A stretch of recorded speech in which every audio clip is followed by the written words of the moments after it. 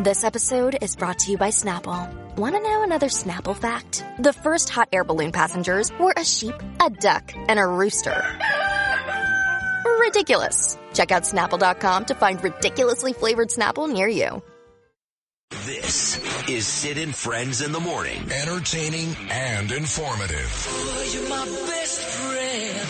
77 WABC. Ongoing gun violence is impacting New Yorkers physically, emotionally, and financially. 9 shootings, 11 victims, 2 dead across the city. Police said they've seen an unprecedented increase over the past few years in young people becoming shooting victims or suspects. And they say 14% of all the shootings this year alone involved people under the age of 18. Citywide, police data shows shootings are down about 25% from last year, but still up compared to 2018 and 2019. 22 shootings across the city since Friday afternoon.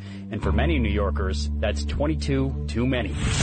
Big news, ladies. Bill de Blasio is single. The former New York City mayor basically announced to the New York Times that he and his wife, Charlene McRae, are breaking up. Now, this isn't a normal separation. They're not getting divorced. They're still going to live together. And the only difference is that they will both be dating women now. CBS spent a lot of money and a lot of time doing a forensic audit.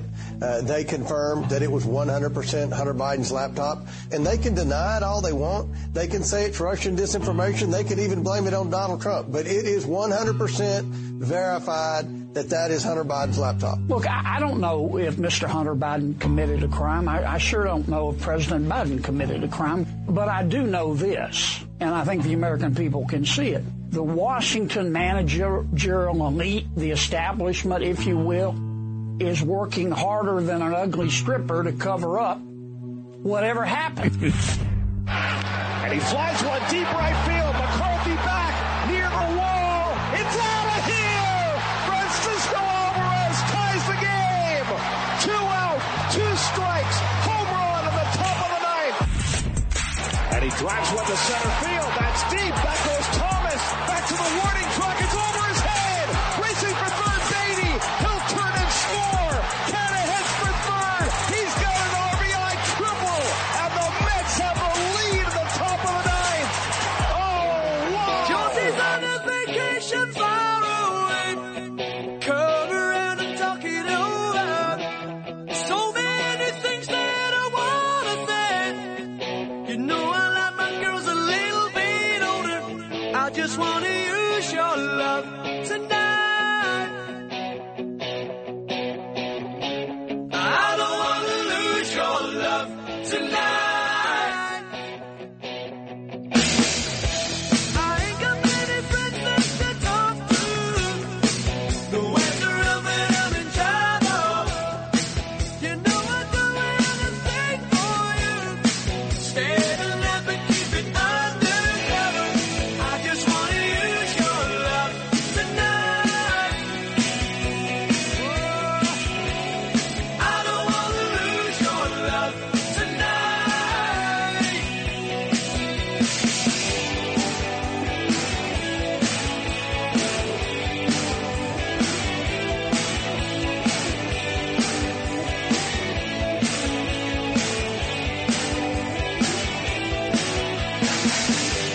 Trying to stop my hands from shaking. Something in my mind's not making sense. It's been a while since we were all alone. Looking at the way I'm feeling. As you leave the place, once you're close. Gary Cohen, a pumped up Gary Cohen right there, courtesy of SNY. Kind of a slow news day. I mean, for example, Fox News has spent the first 6 minutes of their show this morning talking about the bag of cocaine found in the White House. It's not a story. It's stupid. Could be anybody's. That is a very, very traffic-heavy area in the White House where they found the cocaine. And as I said, degenerates in Washington, D.C. So cocaine in the White House. Bill de Blasio and his ugly, creepy wife are splitting up, but they're not divorcing. You know why, folks? Not because they're in love, because when they get in legal trouble, if they're married, they don't have to testify. I hope you folks understand that. You probably don't, but they are only staying together to avoid prosecution. It's not because, as McRae says, we still love each other. If they still love each other, they wouldn't be banging other people. Or in this case, both now looking for women because, don't forget, she was a lesbian before Bill de Blasio. So you've got lesbians, Gracie Manchin, cocaine in the White House. All this says to me is we are due for some really bad stuff. I remember the front of the New York Post, September 10th, 2001, the day before the most tragic day in the history of our country. And what was on the cover of the Post? A picture of the now late actress Anne Heche, who admitted that day that she speaks to Martians. And I said, oh, my God, something bad is about to happen. How do you remember that? I remember everything. I'm a genius. Really? What did I wear? What did I wear yesterday? What was my shirt? I don't remember. Okay. Yeah. Make sure. But maybe I don't remember everything. Okay. But it's like an Imus talk right there. Okay. Well, one of us remembers the Heimlich, so we'll get in there in a second. Good. I know Justin is busy, but he'll get in there in a second. But on a serious note, when we start to talk about things like this, usually something really horrible is about to happen. So cocaine in the White House. Okay, great. Yeah, and lesbian sex, Gracie Manchin, the ugly, ugly couple, both of them inside and out. So they're not breaking up just to show everybody how to do it correctly? Right. They're claiming they're going to be the model. And again, what it comes down to is both could be in serious legal trouble at any time now. Bill already is. My wife Danielle's been working on something for years. That's all I'm going to say. And, of course, his wife, there's $1.5 billion missing, folks. I'm not talking about $15,000. $1.5 billion missing. So they're going to hang out together as if, but they hate each other. And if you ask me to spend any time with either one of them, I would hate them too. I hate them now. Anyway, if you want to hear from this Charlene McRae, Bill de Blasio's wife, who, again, is going to be a lesbian again. Here she is yesterday talking about her and her husband, Bill de Blasio. I hope that we can be a model for how couples can communicate honestly about what their needs are and how to conduct themselves when they find it's a time to move in a different direction. I think that's important. And that's what we're doing right now. But there's a very deep bond between us. We've been together for nearly 32 years, serving shoulder to shoulder in City Hall, and even before then. We've raised a beautiful family. Our family comes first, and we just want to be able to continue our lives as public people, which it seems like you never stop being public people no matter what, but do it in a way that shows that all that we have. I shut this off. They're together 32 years like me and Danielle. They've got a daughter they don't care about. They steal. They're crooks. They're horrible people. It took exactly 10 minutes for Fox and Friends to move off the cocaine in the White House story. They're now off it. So when you ask why I've got 2 Met cuts at the end of the Open. First of all, I'm a diehard Met fan and make no excuses for it. Second of all, we do sports on this show. Not a lot. The show is still overwhelmingly politics and news, local and national, overwhelmingly. But we do sports every day. And the Mets are playing some good baseball. Finally, they've won 4 straight. Now, look, 86 games in, 40 wins, 46 losses, 17 or 18 back inside their own division, still 6.5 back of the wild card. The Mets are by no means a threat to anyone right now, to anyone. But you string together a couple of wins, and again, the way they did it last night against a good Arizona team. The Diamondbacks started this series, I believe, Justin Lewis, 15 games over 500. First place. Yeah. In a division with the Dodgers and the Padres, and the Mets have taken them both. And a chance now to win 5 straight and sweep that series. And Gary Cohen, who I believe is the best baseball TV announcer in the business. No shot at my good buddy Michael Kay. I love Michael. Very talented guy. Hosts a big-time afternoon radio show in New York, ESPN, and does the Yankee telecast on Yes. Very talented. He ain't no Gary Cohen. In fact, that whole team is the best in baseball. Gary Cohen, Keith Hernandez, and Ron Darling. But Cohen specifically is the best. So once again, the Mets are trailing the Diamondbacks 1-0. 2 outs, 2 strikes on a night where 12 Met batters were struck out, and Francisco Alvarez, 14 home runs, and I believe not just the story of the Mets, but one of the great stories in baseball this year. A rookie, with 1 strike away from ending the game, did this.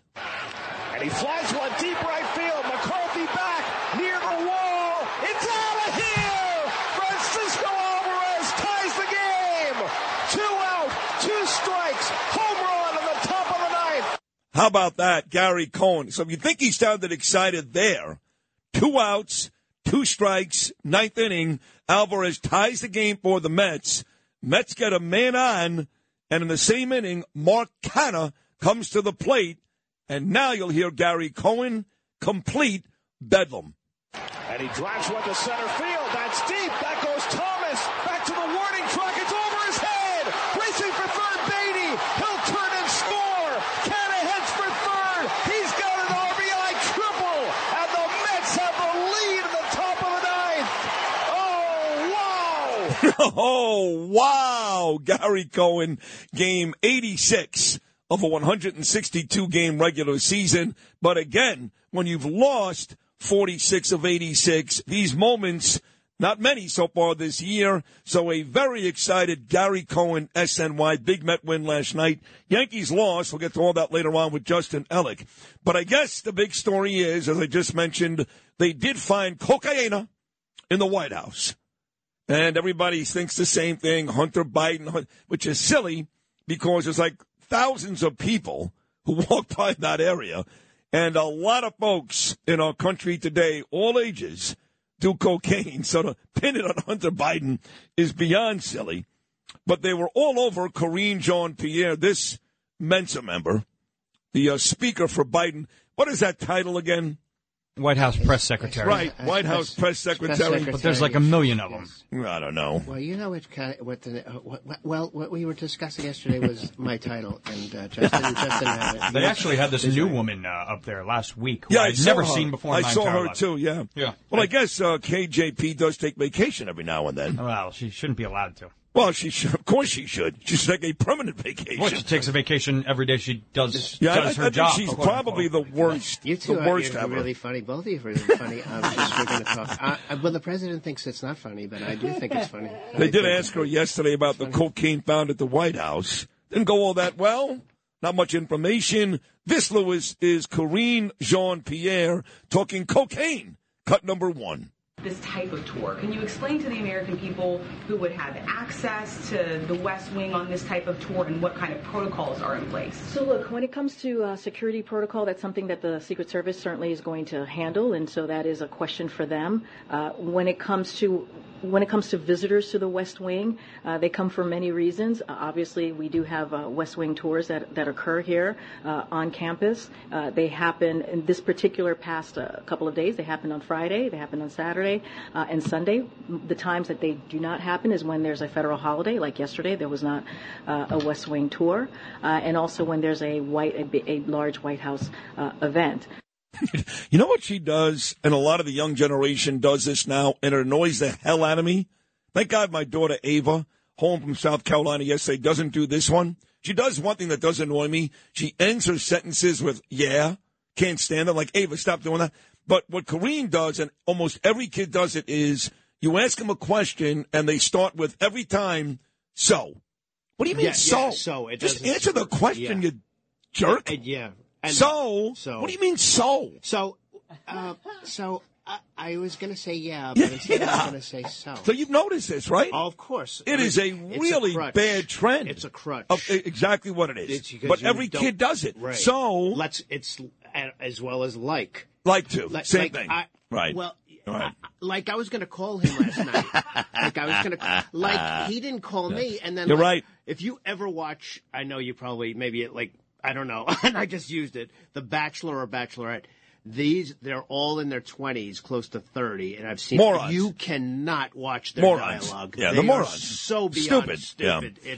It hurts. So then they go on Fox News, they go, the likelihood of finding the person who left the cocaine is slim. Like, this is a big deal. Who cares? Somebody left some blow in a library. I've done it before. Who cares? In the mystery section. Yeah. Reading my own books. Yeah. Look, here's your wrong and you're ugly. You're stupid, you're ugly, and there's my cocaine. Look, a wheat bound right by Citizens United. Who would have thought? Well, Mr. Biden left the cocaine, and that's he reads a lot of books. So they asked this KJP if she would support prosecution of the person responsible. This is a real deal that's going on. This is going on in America today. We've got so many major issues. So here it is. Will you prosecute the person if, in fact, you find them? KJP Lewis, cut number 2. If the Secret Service determines who brought the cocaine into the White House, does the White House support the prosecution of this individual? I'm just not going to get into hypotheticals from here. Let the Secret Service do their job. Ridiculous. It's under their purview. We are confident that they'll get to the bottom of it. I'm just not going to get ahead of this right this time. Good answer. Yeah, right. And there's a whole montage of stuff when they're asking questions about the cocaine, and she just doesn't want to answer. So we'll wrap it up with this. Karine Jean-Pierre, the montage, dodging questions about cocaine found at the White House. Lewis, cut number 4. So what's preventing a visitor from bringing in anthrax or something that's not magnetic into the White House? No, look, I totally understand the question, but it is under investigation. Does the White House support the prosecution of this individual? I'm just not going to get into hypotheticals from here. Would the president be satisfied with, sir, this is a busy room and we found some cocaine. We don't know who brought it. So let's see what the Secret Service says, right? How determined is the president to get to the bottom who brought illegal drugs into the White House? The president thinks it is incredibly important to get to the bottom of this. I mean, we've got Mike Pence talking about cocaine at the White House. We've got my new best buddy, Carrie Lake, talking about cocaine at the White House. This is what everybody was talking about yesterday. Hard to believe.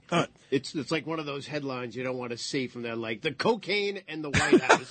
It's like when Marv Albert was caught with dead dominatrix. Yes. Or his name was found in dead dominatrix book in the post headline. That's never good, is it? No, that's not a good start to your day. We got a great guest list today. Great. The Treasury Secretary, Janet Yellen, has landed in Beijing, China.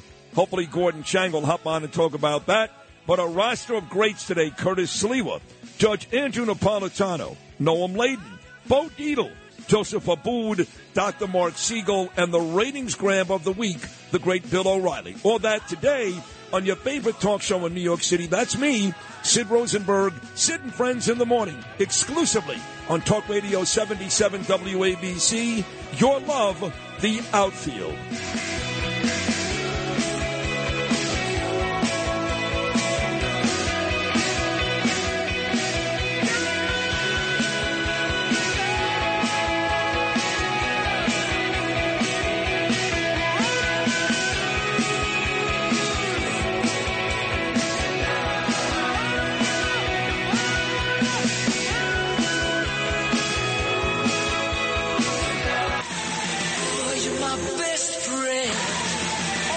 This is Sid and Friends in the Morning. For my friends. 77 WABC.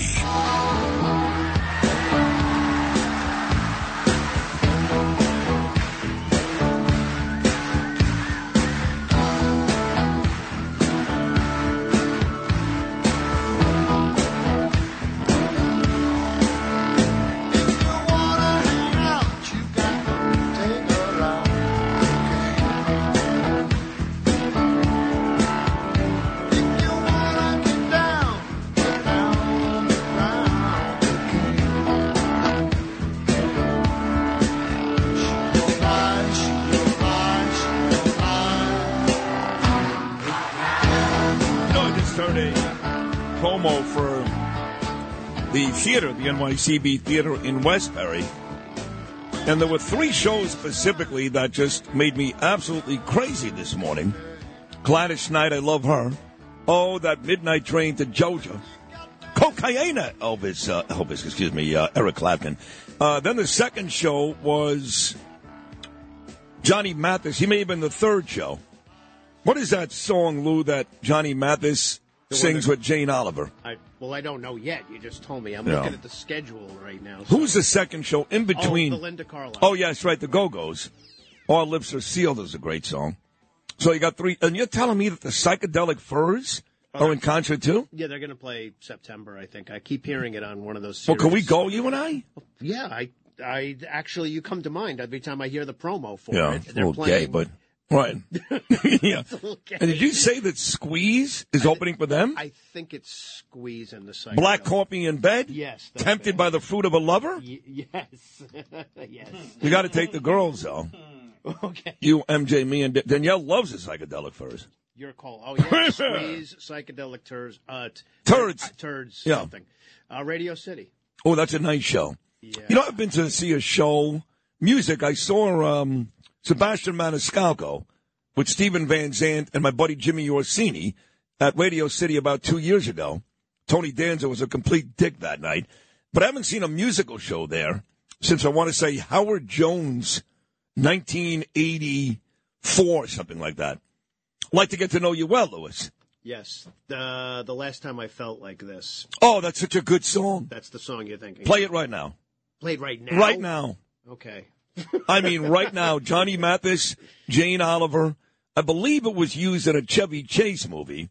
Maybe same time next year, I forget. But play it right now. Let me hear this. Okay, hey, I'm getting it. You excited, Justin? You like Johnny Mathis? I'm thrilled, man. Listen. Don't talk now. Oh, sorry.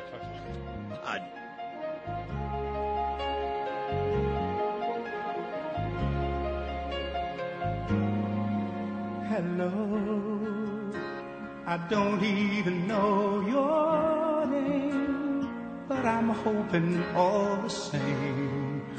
This is more than just a simple hello. Hello, do I smile and look away? No, I think I smile and stay to see where this might go. Was the last time I felt like this? I was falling in love, falling and feeling I'd never fall in love again. Yes, the last time I felt like this was long before I knew what I'm feeling. Oh, my God. So good. Johnny Mathis, Jane Oliver. What are the dates for Johnny Mathis? Oh, my God. Yeah. Right, hold on. That song comes on. My dad used to love that song, too. So. Saturday, July 22nd. I got to go to this. I have to. Johnny Mathis. I mean, what's... Isn't that song in same time next year? Yes, Yeah. the Chevy Chase movie. Well, no, it's Isn't that... No? Alan Alda. Oh, Alan Alda, And yes. Ellen Burstyn. Very good. Yeah, it's actually a really good movie. Oh, it's a great movie. Yeah. You know who died last week? Talking about Alan Alda? Alan Arkin. Yes. Yeah. Who was great in when he kept saying serpentine, serpentine with Peter Falk. Right. What movie was that? It was hilarious. He was old, though. He was like almost 90 years old. He was a great actor. Great actor. And funny and very good. Well, it's like everything else, Louis. All the good ones are dying. That's it. We'll be gone soon. There's no talent left in this country in any field, anywhere. Radio, forget it. I mean, I don't know who these people are, even some on this station. But certainly around the dial, I mean, I don't know who these people are. They have no right being on the air. No right. TV, forget it. Music blows. Sports is just a disaster. I mean, they're more talented than ever, all these kids. I'll admit that, but you can't root for them, any of them. Well, you can make the argument they're not as good a shape as what we used to see in the 70s and 80s. I always say that because if this toe injury can keep Aaron Judge out. Well, they're just not as tough. They're in better shape. Okay. They eat better. They work out more. Okay, but they're just not as tough. In the last 15, 20 years, They don't care. Seen as many pitching injuries? I know. Bro, they don't care. It's the money, dude. They get so much money they can sit out for 6 months. Juan Marichal would pitch 16 innings against Warren Spahn, and they'll go work in a hardware store. What's his face? Mike, what's his on the Trout? No, the guy who pitched Stanton. the Yankees. Torres. Oh. Mike Torres for the Yankees. Oh, yeah. In the 70s '98 World Series. He pitched 2 complete games. I know he did. Against the Dodgers. He's actually more famous for doing what, though, Mike Torres? Let's say cocaine. No, before he came to the Yankees, he was on the Boston Red Sox. That's right. He gave up the home run to Bucky Dent. Oh, he did? Yes, I believe he did. Was he the starter in that game? No, that was later. Maybe he was. I don't remember. Did he come in relief? Abood would know that. Joe Abood would know that. He'll be in this morning coming up at 9:25. If I saw Joe Abood with a Bucky Effin Dent shirt, I think I'd cry loud. I would die. He needs one of I those. would die. Who wrote that? David Duchovny from... Yeah. That was his book. And it turns out that he didn't even hate Bucky then. What was the name of that show he did on cable? It was great. Artie Lang was on it. Oh, the show where he's a compulsive He's a writer, sex, a sex guy, thing. which is the case in real life. Is he? Yes. He was married to the very pretty Tia Leone. Oh, that's great. And she left him like 10 times because he couldn't control himself. It was California, right? Californication? Yes, very good. Okay. So our friend Carrie Lake, who was in studio about 2 weeks ago, and she does text me. She does Instagram me. We've remained friends. She almost won the gubernatorial in the great state of Arizona, but they screwed her. So she was on Newsmax yesterday. Had to be Eric Bolling. He's the only guy that gets great guests on that station, and he gets them all the time. Not Kelly, Eric Bolling. So Lake was talking about the cocaine. Yes, she was. And she said, of course, she would start the investigation with the president's son. Here's Carrie Lake, cut number 8. I don't have police experience, but I have common sense. I'd start by asking a few questions of Hunter Biden. That's where I'd start if I were the police. He's been around the White House quite a bit. We know his history. We know all about his disturbing laptop showing just a ton of drug use among other depraved activities. So that's where I'd start if I were the police, and I'm sure they're already thinking that. The question is, can they? Are they able to? It's so corrupt in that White House that, and the Department of Justice and the government's been, protecting Joe Biden and his son and all the criminals around them, that I don't know if they'll ever truly solve this big problem that they have. One more from Carrie Lake talking about the Bidens being a complete debacle, cocaine in the White House. I'd start with Hunter Biden.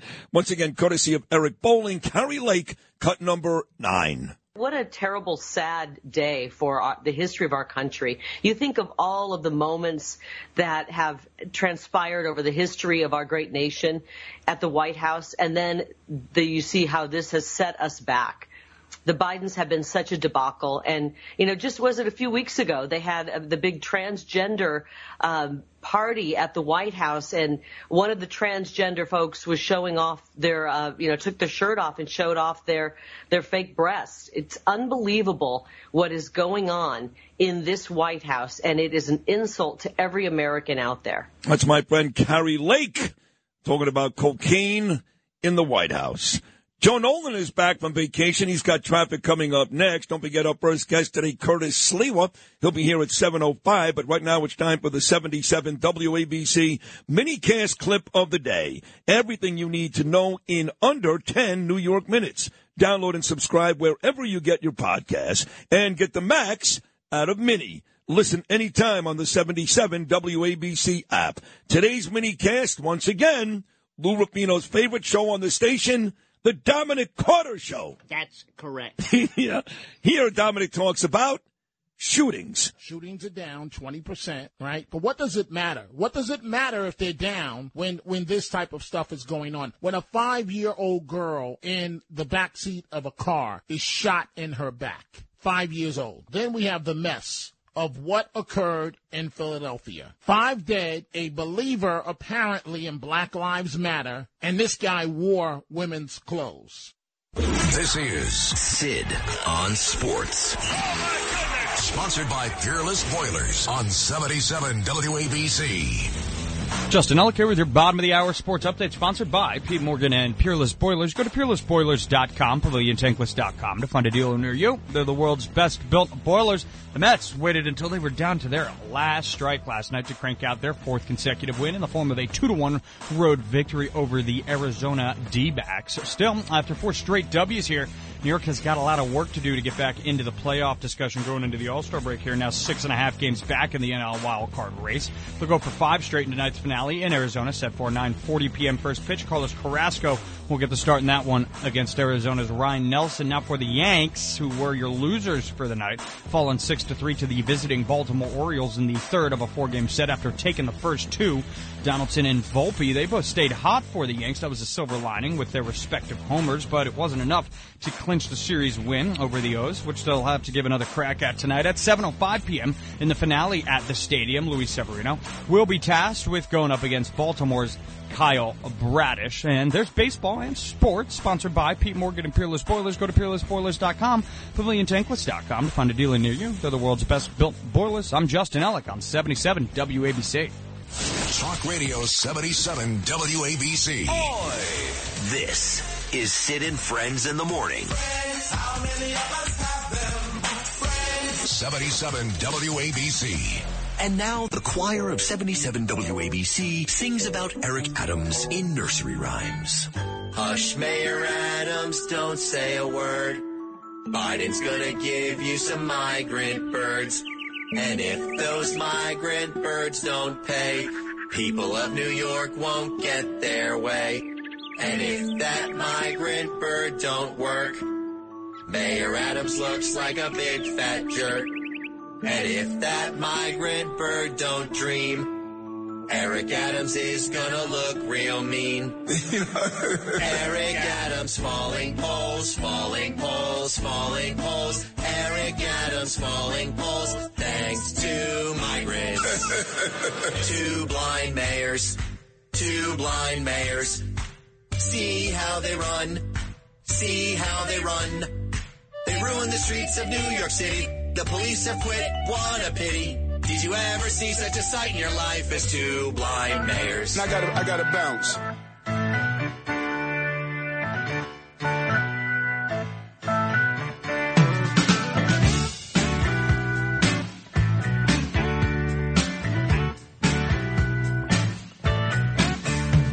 There's a stain on my notebook where your coffee cup was.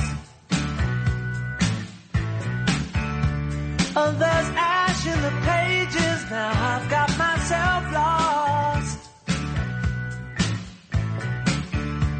I was writing to tell you that my feelings tonight are a stain on my notebook that brings your goodbye. Oh, now she's gone, and I'm back on the beat.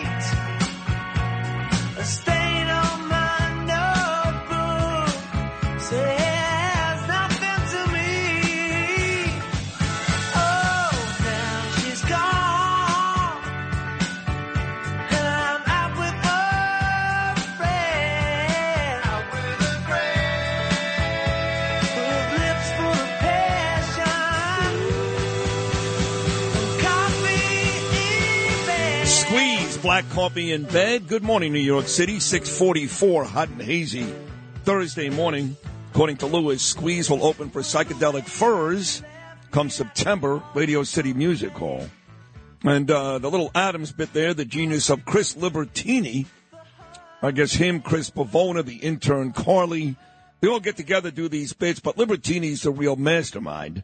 So thank you, Chris. And I have to tell you, the Eric Adams stuff, and it's really not funny. The city's a mess. I can't believe the amount of violent crime I hear about every day. I told you this time and time again. On the weekends, you know, I listen to our station, obviously, but I listen to 1010 Wins. I'm not going to lie to you. I do. And I put it on, Danielle puts it on, Saturday and Sunday morning, and inevitably, every weekend, I tell her to shut it off. Every weekend. I'm like, Danielle, what? She starts to complain. She gets upset. Slashing here, slashing there, subway push, subway slash, shooting, murder. I go, it's the same news. If they replay the news from last Saturday today, I would not even know the difference. I don't remember the exact train where somebody got slashed. So they can replay the news every Saturday and Sunday. It's the same. This city is a mess. And this guy walks around laughing and smiling and styling, like Curtis would say, telling everybody God put him in this job. And I'll never forgive him for what he did to that lady last week. And until he apologizes to her, and quite frankly, me, as a Jewish male in this city, I've had enough.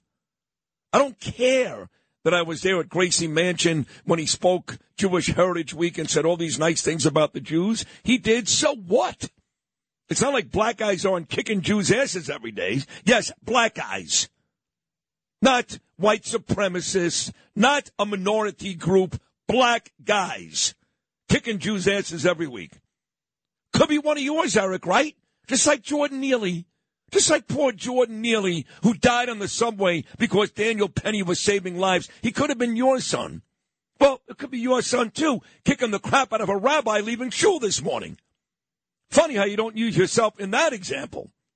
Pretty convenient. That could be your son, too, right? It's a black guy. It's bullcrap. I've had enough.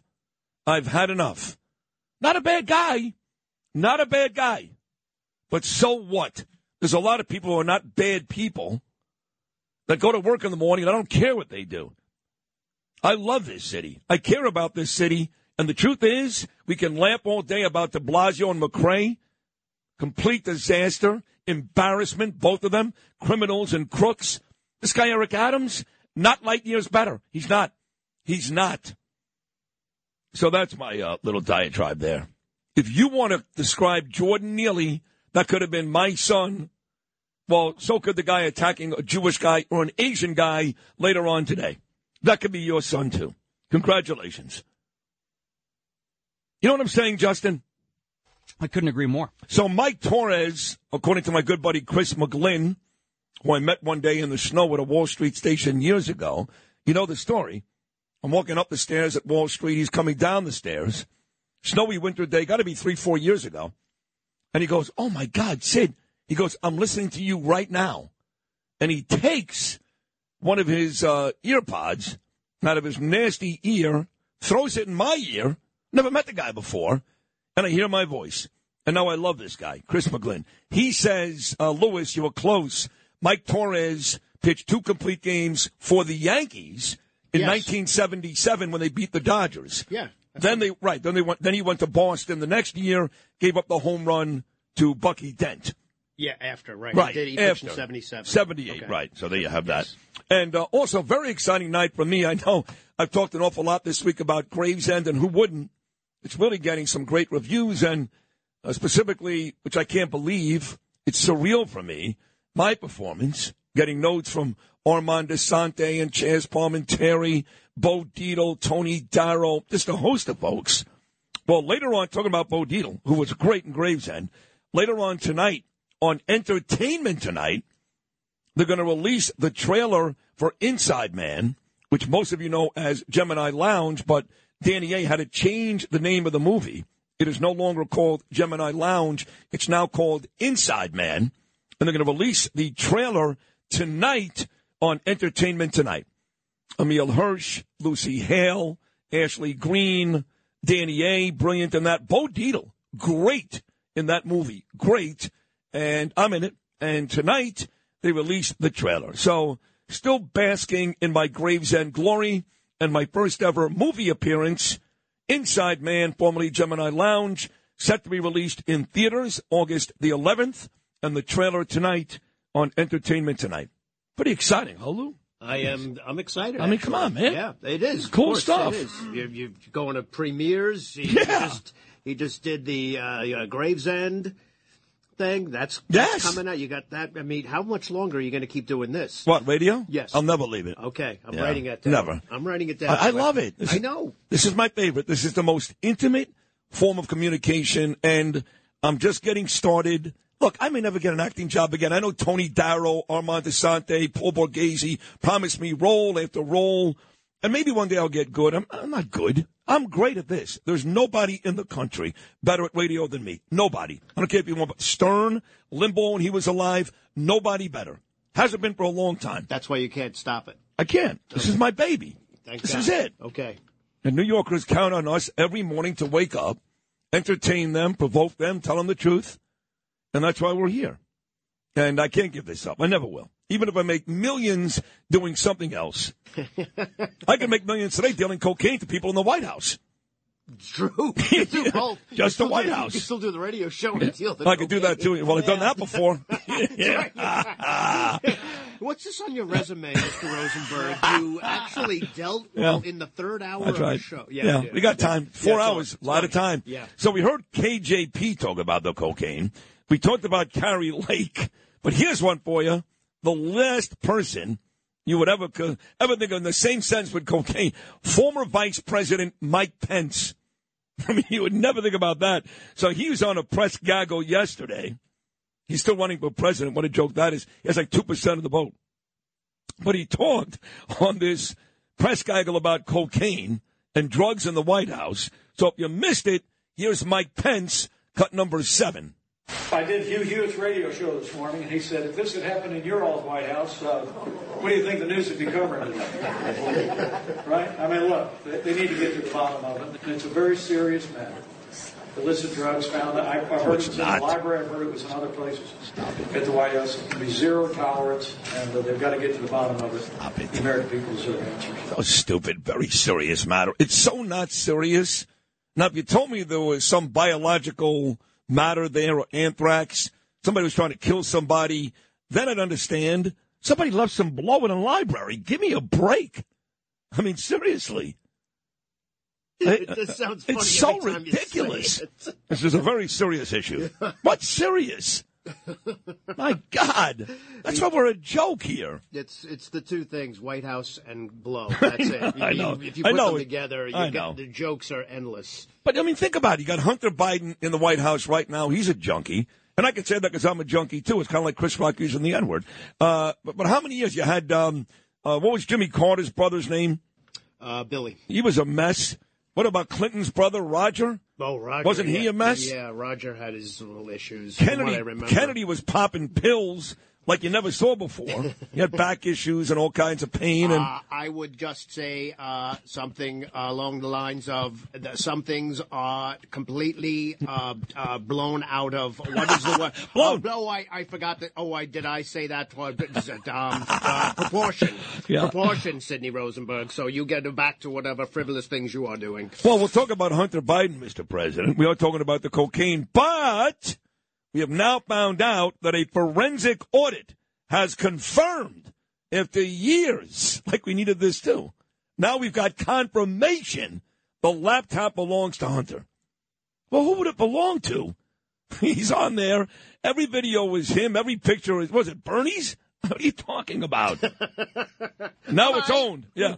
I mean, it's so ridiculous, the news today. It's laughable. It's been a fun hour, but my God, this is James Comer, serious guy on Fox News, confirming the laptop does in fact belong to Hunter Biden, cut number 12. CBS spent a lot of money and a lot of time doing a forensic audit. They confirmed that it was 100% Hunter Biden's laptop. I mean, you've seen the pictures on there, Jason. You've seen the text messages and emails. What I would like to know is what part of the laptop isn't legitimate. That would be an easy question for the Biden family or their attorneys or their spokesperson. You know, what part of the laptop are you referring to that isn't Hunter's? The intimate messages between Hunter and his family, the pornographic pictures that are, scattered throughout the laptop of him and escorts from countries all over the planet that were in the United States illegally. Is it his bank records? Is it what? This is his laptop, and they can deny it all they want. They can say it's Russian disinformation. They could even blame it on Donald Trump. But it is 100% verified that is Hunter Biden's laptop. Good with that. And John Kennedy, out of the great state of Louisiana, he is always funny. Every bite is funny. And he manages to add a stripper joke to the Biden family. Wrap it up right here, Lewis. John Kennedy, cut number 13. I guess I'd make 2 points. Number one, it's almost always the cover-up and not the crime. And number two, I'm repeatedly amazed at how many smart people there are in Washington, D.C. who have no sense. Look, I don't know if Mr. Hunter Biden committed a crime. I sure don't know if President Biden committed a crime. We're trying to get the facts. But I do know this, and I think the American people can see it. The Washington managerial elite, the establishment, if you will, is working harder than an ugly stripper to cover up whatever happened. And that's all that Congress is asking for is the facts. And to the point that they have no sense, the elite in Washington think that the American people don't see that they're covering up and that they're being obstructionists. All right. Thank you, John Kennedy. A great run of guests about to come your way, folks. The next 3 hours, Curtis Sliwa, Judge Andrew Napolitano, Gordon Chang, Noam Layden, Bill O'Reilly, Bo Dietl, Joseph Abboud, and Dr. Mark Siegel, all coming up in the next 3 hours. It's an epic Thursday edition of Sid and Friends in the Morning with Squeeze, Black Coffee in Bed on Talk Radio 77 WABC. Says nothing to me. Oh, now she's gone, and I'm out with a friend. Out with a friend. With lips full of passion, and coffee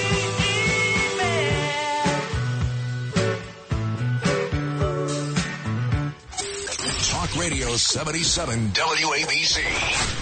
77 WABC. This is Sid and Friends in the Morning. No, I get by with a little help from my friends.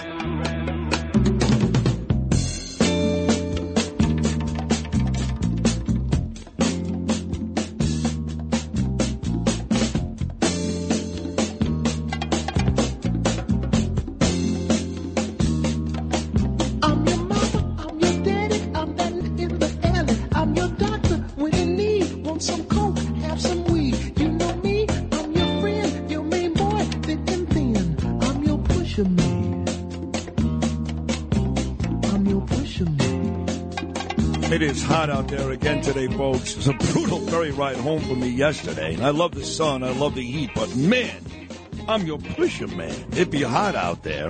Do want to wish Nancy Sliwa a happy belated birthday. I did do it yesterday on her Facebook page. Didn't come up on this show yesterday. So happy birthday to Nancy.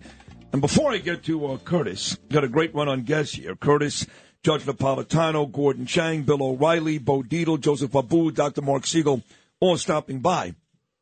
I want to get to Bill de Blasio with Curtis.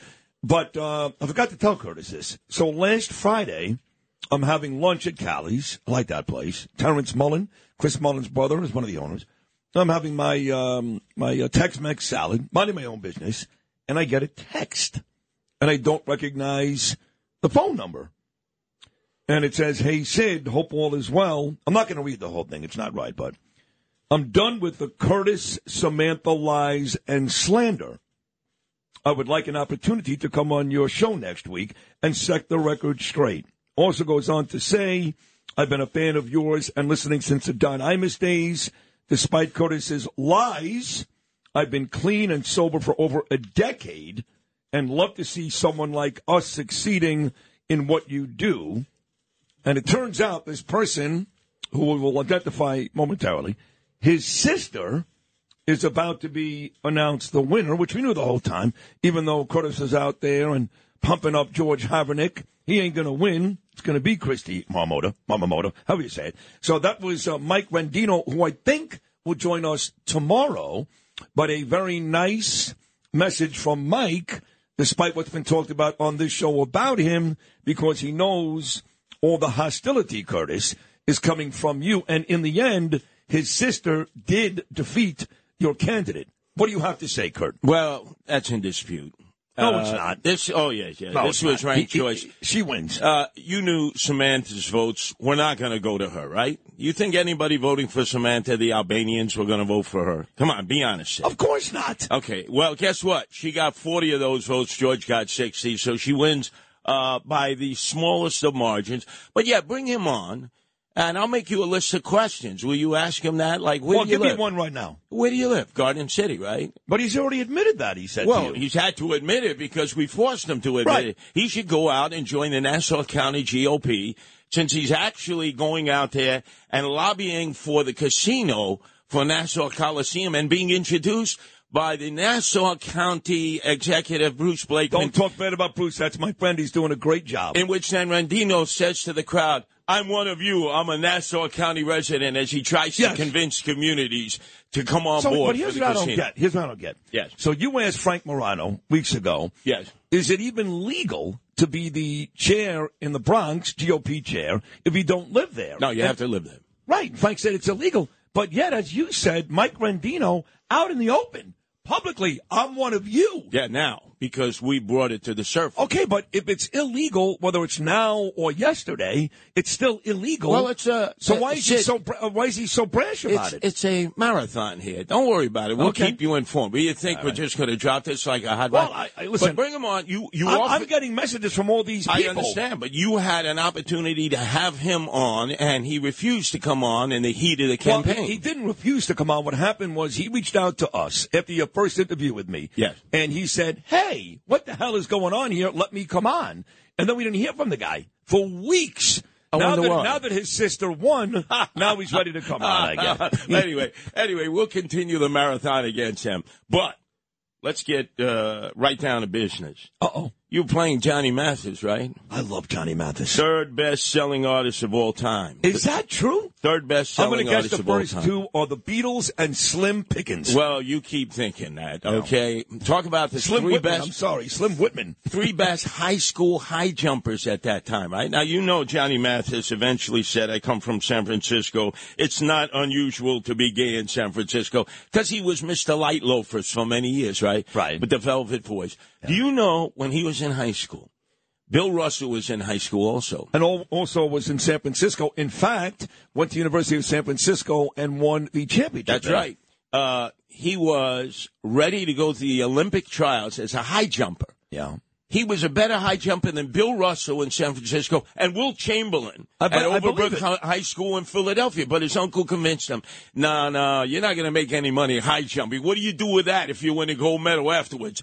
Bring it to a hot shop? Go out there. You're a great singer. And now you know the rest of the story on that. Well, here's a trivia question for you, Lewis. And Lewis, pay attention here. Curtis just brought up Bill Russell. Lewis went to University of San Francisco. Bill Russell actually won an NCAA championship before winning a gold medal in the Olympics and about 90 championships with the Boston Celtics at San Francisco. What later New York Knicks center also went to the University of San Francisco. This center, who was the centerpiece of the Knicks offense, became expendable when they drafted Patrick Ewing and was eventually traded to the Chicago Bulls in exchange for Charles Oakley. Wow, what a brain buster. Oh, my God, really? Bill Cartwright. Cartwright. Yeah, he went to the University of San Francisco. Yeah, right, Tim, you didn't mention the partner of Bill Russell that helped him win the NCAA championship that went with him to the Boston Celtics with Red Auerbach. Casey Jones. Casey Jones was in the backcourt, you see? Let's do a courtesy with Super Sports Spectacular Trivia. That's a good job, especially today with the cocaine of Casey that's Jones. Right, but anyway, let's get down to brass tacks. It could have been Bill de Blasio's cocaine. Speaking of sports, here he was, Warren von Wilhelm. That's what he was born, birthed into this world. He had two brothers, Bill de Blasio, Stephen and Donald. They're both dead? No, both of them never changed their last name. Oh, because you said he had two brothers. None of the siblings changed their last name. Right. So Bill de Blasio, always so calculating on everything he did. Coming down from Cambridge, he went to NYU, Columbia, majoring in political science. He wanted to run for office. He says to himself, a German can't get elected in New York. Because of your peeps, the Jews. By the way, didn't Trump get elected? Didn't your friend Eric Ulrich get elected? Both of them German names. But anyway, put that aside. So he's got to come up with a narrative. Why do you change your name from Wilhelm, Kaiser von Wilhelm, to all of a sudden Bill de Blasio? So he does this narrative. He goes, my father was a great man. My father's had a master's degree from Harvard. He went to Yale University. But then when World War II broke out, like so many men of that era, he went into the military. He earned the Bronze Star, and then the final battles in Okinawa. 200,000 killed, kamikaze strikes, 82 days where the men of U.S. forces were pinned down, and his father earned a Purple Heart as he blew off half his leg with a grenade. He was able to kill the Japanese guy who did it, but came back like a lot of men in World War II impaired. So he was drinking. But he would take Bill de Blasio, who admitted this, to Fenway Park, to Red Sox games. Oh, we love the Red Sox. In fact, I just got a text from Joseph Aboud. The gorgeous Aboud will be live in studio this morning coming up at 9:25. He says Curtis's Instagram in front of a homeless person on the streets, epic. And the only Boston Red Sox fan I know bigger than Bill de Blasio is probably Joseph Aboud. That's how big a Red Sox fan this phony who would show up in the Bronx at Yankee games, Mayor de Blasio, was. By the way, go to the Instagram of WABC. You'll see that video with a homeless guy right in Midtown, right next to the hotel that houses all the illegal aliens that we're paying for. Meantime, our own homeless, our own emotionally disturbed, littered all into the streets of Times Square. Thank you very much, Eric Adams, swagger man with no plan, mayor of the illegal aliens. But I digress. So here's Bill de Blasio. He's telling this narrative, and he says, my father was very depressed, and I really ended up not liking him. So I decided I would change my last name. Now, what kind of a son does that? Especially his father was a war hero. War hero. Remember, Bronze Star, Purple Heart, lost half of his leg, comes back to America. Remember, the guy had gone to Yale, Harvard, master's degree, well-versed, well-scholared, raised his son well. Gave him a chance. In fact, his son, ironically, was born at Doctors Hospital across from Gracie Mansion in New York City because his mother was from originally New York. His father was from Staten Island. You would think everybody in Staten Island would be in an outrage over that. No. He disparaged his father. He stamped all over his honor. It's like he took the Bronze Star and he took the Purple Heart and he stepped on it because he wanted that political career. He wanted to be the Italian stallion. And unfortunately, Italians went for that nonsense. Initially, they welcomed him. He knew a few words in Italian. He marched in the Bensonhurst Columbus Day Parade. And then he sat down at Goodfellas on Highland Boulevard in Staten Island and ate pizza with a knife and a fork. And they forgave him for that. What a disgrazia. Everything's, and that leads us to now. This is all calculated. You pointed out brilliantly, Sid, the reason that they're going to live together forever and not get a divorce, although they're going to go their separate ways, and she's going back to her favorite, the fruit of femme fatales, because she's a hardcore lesbian and she's written about it. Yes. And who knows? She loves the vagina. Right. Yeah. And who knows in what direction he's going in. But it's all about staying on top of the reality that your wife, Danielle, great law firm in a stealth way going after de Blasio and Charlene, who stole $1.5 billion from that program Thrive that no Democrats want to investigate, even though they have all the investigatory powers. Number two, all the monies that they've displaced, but if they stay married as husband and wife, you can't get the husband to testify against the wife. You can't get the wife to testify against the husband. So they're slick. They're calculating. And you know what they want? They want a reality show now. Of course, they want a reality show. They're shopping it out in Hollywood. They're going to get it. But how disgusting. I just got a picture here from our friend Rocco from Joe and Joe Restaurant up in Pearl River of de Blasio when he made his name change. But how disgusting is the media? If you don't listen to Sid Rosenberg, if you don't listen to Curtis Sliwa, you'll never know that the only reason why they are not getting divorced is because both of them can face some serious charges. And in order not to testify, they stay married. Have you heard that with Bill Ritter? No. Have you heard that on Channel 2? No. Have you heard that on MSNBC? No. Instead, they make it like a nice story. Oh, Look, they're the a model face. for Yes. couples. Yes. Time to move in a different direction. They're still very much in love, right? Remember, for their honeymoon, where did they go? To Havana, Cuba. Yes. Behind the sugarcane curtain of Fidel and Raul Castro, looking for their hero, Joanne Chesimard, a.k.a. Assata Shakur, the cop killer, who is still on the lam in Cuba. And who did they go to help?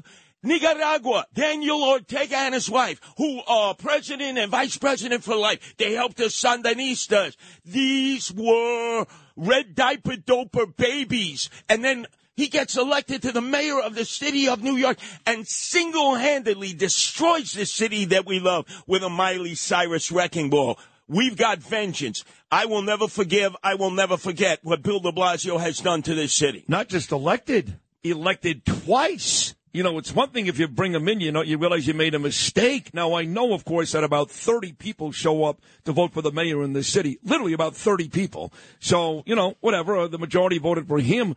But he was voted in twice. And I got news for you. If he was able to run a third term, he would have won again. Let me tell you something. You want to know about Bill de Blasio, who was lazy while Eric Adams is crazy? Yeah. They're getting married in Prospect Park. You know that was arranged marriage. It was obviously for political gain because she wants to run for office now also. That's the other reason they're pretending like we're together, but we're not together. There was talk a couple of years ago, last year, when he was leaving the mayor's office, that she was going to run for Brooklyn Borough president, the deal was and Eric Adams on the way out was going to help her. That's right. Your very dear friend Frank Carone, again, associated just as closely with de Blasio as he is with Eric Adams. Fine. Negotiated the deal. So de Blasio would end up I'm endorsing... also very close with Anthony Carone. In fact, I spoke to him yesterday. He loves Gravesend. I love the guy. I know. He wants you in the hot tub again. Just enjoy yourself. Enjoy your midlife crisis there with Anthony Carone. But anyway, the point being is, so Carone negotiates this deal at Brooklyn Borough Hall. Eric will endorse Charlene to be Brooklyn Borough president. This is before March of 2020, the lockdown, the summer of George Floyd, when every day, who was out painting Black Lives Matter with Bill de Blasio? Eric Adams, remember? Black Lives Matter. How come nobody asked them about that now? Every day on some street, Black Lives Matter. So all of a sudden, Black Lives Matter at night. They have a demonstration that leads to rioting and shooting. Who's on a stage in downtown Brooklyn talking to Black Lives Matter? First Charlene. Nobody booed her. They applauded politely. Then Bill gets up, right? And all of a sudden, they turn their backs on him. They booed him. Yeah. And that's when Charlene realized, I can't run for Brooklyn Borough president now. The deal was off. But she's itching to get back into it. And she is going to, once again, ride the vote in Brooklyn, where that kind of a lifestyle, in the area she lives, Park Slope, people won't bat an eye at that. They won't bat an eye. But how can she possibly, anybody who's running against her only has to ask one question, and it's over. Hey, Charlene, where is that $1.5 billion? Not $1.5 million, which is enough. Where is that $1.5 billion? How does she skate around that? You got to warm her up first. You got to say, I understand when you and Bill got married in Prospect Park. According to the former city councilman Sal Albanese, you weren't the one who was late. The bride is always late. Bill de Blasio was late by a half hour. Yeah. His family, his friends, her family, her friends. Yeah. And guess who was the late one? Him. The dope. Because he was smoking Maui Wowie and Hindu Kush. I remember you knew that. when Joe Pesci's character, Tommy, shot Samuel L. Jackson's character, Stax, in the movie Goodfellas. And he's like, he'd be late for his own funeral. That's Bill de Blasio. But late for his own funeral. The other thing we have to do, and I and Nancy are doing this, Thrive is still surviving. It's still out there? It's under a different name. It is now housed in City Hall. They spent $325 million. Stop it. Yeah. Who runs it? Well, you're going to hear that tomorrow. Oh, I tomorrow can't wait to hear we're this. going to hear that to you. Because it's somebody in Adams' office, yeah, obviously. Of course. They swapped it over. They changed the name. It used to have its own offices across the street. Yeah. And now it's housed right in City Hall. You know that Thrive still exists? Oh, I can't wait to hear this. How come you don't hear about any of that? Now, is the lovely Nancy, once again, happy belated birthday, Nancy Sliwa, is she doing a deep dive into that? Of course, oh, yes, of she course. is. And remember, the commission is after both de Blasios for the $1.5 billion. We want it back. The Democrats have given them a pass. They all know they're both thieves. We know the money is either in Panama, Switzerland, Antigua, or it's in the Cayman Islands. We want that money back, and we want both of them in jail. You know, they can remain married right in a nice little jail cell in some federal prison, maybe up in Otisville, right? You have them in the camp, the same one that Sheldon Silver, that greedy one, dropped dead in years ago. Remember, who sent him back to jail? Yours truly, Curtis Lewa, visited Shelley Silver with his beak in the trough. I rang his bell and his co-op in the Lower East Side. He said, Shelley, you're supposed to be up in Otisville. What are you doing down here? Well, I'm going to be good, Curtis. I said, I'm going to be watching you. The next day, the federal marshals came and brought him back to Otisville. And then he dropped dead of greed and went straight to hell without an asbestos suit. Bill and Charlene, you may think you're getting over on all of us like fat rats, but we will never forget. We will never forgive. We are going to make sure that both of you thieves who took Thrive money for the people most desperately in need, the mostly disturbed persons who are still in our subways, our streets, and our parks, that justice is done. And that's when we put you both in Camp Fed in Otisville, where you'll have visitation rights, although no conjugal rights, because we know you never went that way to begin with.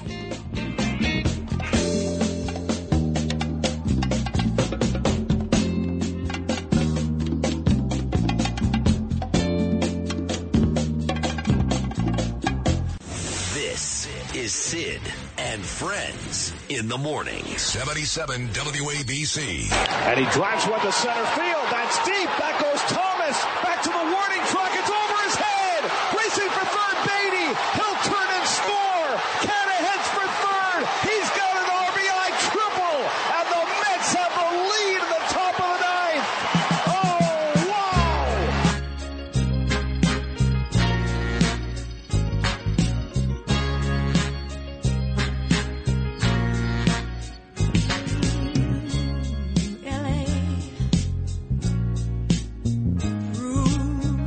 Too much for the man. He couldn't make it. So he's leaving the life he's come to know. Ooh. He said he's going. He said he's going back to find. Going back to find. Ooh, what's left of his world. The world he left behind. Not so long ago. He's leaving.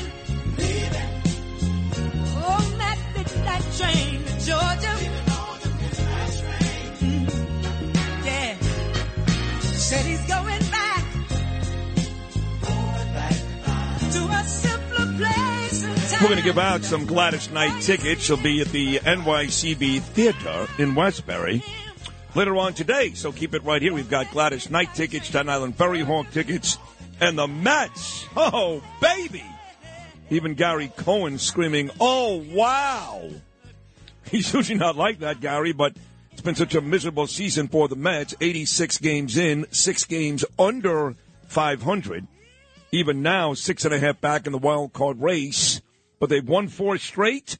They've taken 2 straight from the NL West leading Arizona Diamondbacks.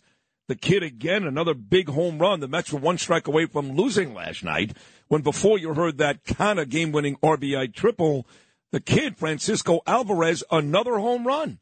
He's got 15.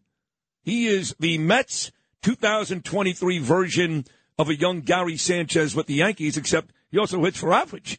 I believe he's leading the league as well in game-tying and game-winning home runs. How about that? Justin Ellick. And he can catch better. Yes.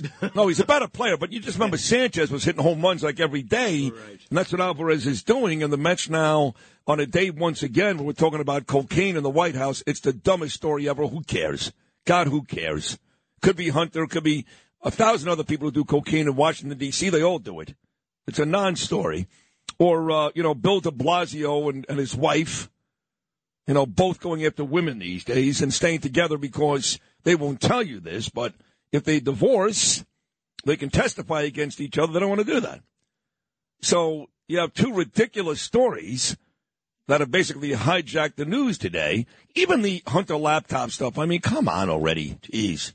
Come on. James Comer every day. My friend Nancy Mace in South Carolina every day. This is confirmed. That's confirmed. It was Hunter. He was definitely smoking crack. It was him. We've got bank receipts, $20,000, $30,000, $10 million, $20 million. Come on already. Sorry. Miranda Devine did this work 4 years ago. I'm one of those guys, I like to see action. I used to yell at Bernard all the time. Because he'd be like, that's it. We figured Andrew Cuomo's going to jail. No, he's not. Well, he's giving back the $5 million. No, he's not. And I was always right. I was always, Hillary Clinton's going to jail. No, he's not, Bernie. No, she's not. No one ever does. Nothing ever happens, especially with Democrats. Nothing. Yes, Andrew Cuomo, that prick, did have to walk away. It was embarrassing. It was humiliating. But so what? He's in the Hamptons. He's got millions and millions of dollars. Him and his douchebag brother. Nothing happened to these people. Nothing. Fake news. Yeah, thanks, Trump. This poor bastard, he gets arrested every day. That guy there, you just played him. But even with him, nothing's going to happen. Nothing. He's not going to. I don't care what judge is coming up next. I love Napolitano. He's a lot smarter than me. On his dumbest day, he's a lot smarter than me. Trump is not going to jail. He's not going anywhere. He's going to run for president and probably win. They could rack up 90 indictments, put him in court every day. Who cares? Doesn't matter. Excuse me. It's all nonsense. So, I decided to play Metcuts. Not because I want to go back to FAN. I don't. I really don't. I love this show. I love this gig. But every now and then, it's good to just, a little radical departure from the news, especially with the stupid stories today. I can't find one story today that matters. It's just slow. It's a slow news week, to be honest with you. Everybody's got a 3-day week. Right. And this is why this show is a great show, because we have put on an hour and a half of tremendously entertaining radio. Every other show is going to bore you to death today and sound the same. Sid, first time, long time. You think if they take Vogelback out, there, I see like 4 games is good. It's a turnaround. I see it coming. Now, if Scherzer regains that slider, I see a good things. And I've been looking at this is exactly why I can never go back and do that. But if they you take... no, you're missing the one. Can we trade Daniel Vogelback for Ohtani? Right. Yeah. The Angels, that's a good one, yeah. He's like an expiring contract, and that would work, I think. Cohen could get that done. That's why I'll never go back. I can't do it. I can't even listen to it. If they put Canna at the 2 spot and then drop Alonso to 4, the run production significantly increases. I'm going to hang up and listen to you. Right. And don't ever call back. Please hang up and don't ever call me back. So Joy Reid, this racist, was on MSNBC. And I did complain a little bit about July 4th. I admitted that while I love that holiday, I'm as patriotic as it gets. You guys know that. You listen to the show. You follow me on social media. Instagram at Rosenberg.Sydney. If you're not following me, do it right now. Instagram at Rosenberg.Sydney. Facebook, Sid Rosenberg. Twitter at Sid Rosenberg. I'm as patriotic as they come. I went to a beautiful fireworks show July the 1st. Mike Sullivan, Breezy Point, the Carucci brothers. Saw the fireworks in Rockaway July 4th. I love all that. But I admitted to Lara Trump on this show that I was a bit solemn because I don't like where this country is today. Yes, we're still the greatest country in the world. No matter how much the Bidens try to screw it up, they can't. That's how dominant we are. We're still the greatest country in the world, but we're not where we used to be. We're not. And it's depressing a little bit at times. So I did find myself in between the fireworks getting very introspective and saying, man, what's going on? But not because of race. That's not why. Although it is part of the reason, because I can't stand the race divide. But it's not us doing that. It's them. Democrats and black people. I'm going to say it right to you. That's who's doing it. People like Joy Reid. So she's on NBC saying she didn't go out July the 4th. You want to hear why? This is Joy Reid, Lewis, cut number 14. I have to say, I did not go out on July 4th and would not. The idea of going to a mass gathering, a parade, or a big fireworks thing outside seems insane to me, to be blunt, in America, because America is awash with guns, and now people don't just have them. They seem to want to shoot people with them and use them for whatever, you know. Right, sure. Here's a lady that has no talent. Her talent is, I'm black, and in this country, if you're black, whether you're Mayor Eric Adams, whether you were Don Lemon, there's a million cases. In this country, if you're black, you can be a racist. In fact, we encourage it. That's her talent. So Phil Griffin at MSNBC years ago decided, I'm going to put her in a primetime slot. She has no talent. I don't care if she went to Harvard or not. She's not smart. She's making millions of dollars to spew racist nonsense every night. She should kiss the ground. She should show up for every fireworks display all year long. This racist. And she's out there. I'm not going to go outside because this country is awash with guns. You dumb bastard. We know that already. Of course that's true. But you have nothing good going on in your life, Joy. Nothing good going on. It's all bad. All bad for you. Millions and millions of dollars. Cushy TV gig. People telling you how great you are. White people, of course, the most guilty. Because God forbid a white person is ever somewhat critical. They're scared to death. I'm not. I'll tell you right now, you suck. You suck. Who was the lady yesterday that I said some very nasty things about? I called her a racist B-word. Who was that yesterday? I did it twice. Oh, God. That was good. Yeah, it was great, I should remember that. Yeah, who was that? Just remember who. Anybody remember Noam or Lou or somebody? Yeah, it was somebody we had a cut of. It was some nasty cut. Oh, was it Hillary? Oh, no, it was Jamel Hill. It was Jamel Hill, yeah. This lowlife who wrote for ESPN, now she's at The Athletic, who blames the Asians for carrying the water for for white supremacists because of the affirmative action decision, the SCOTUS decision. Jamel Hill, another one. Another black woman in this country who's made millions and millions of dollars and does nothing but hate. A racist with a capital R. These people are sick. Anybody else sick of these people? I am. Stephen A. Smith making $8 million. His ridiculous diatribe on that SCOTUS decision. Yeah, in the law, it's good, but in the spirit.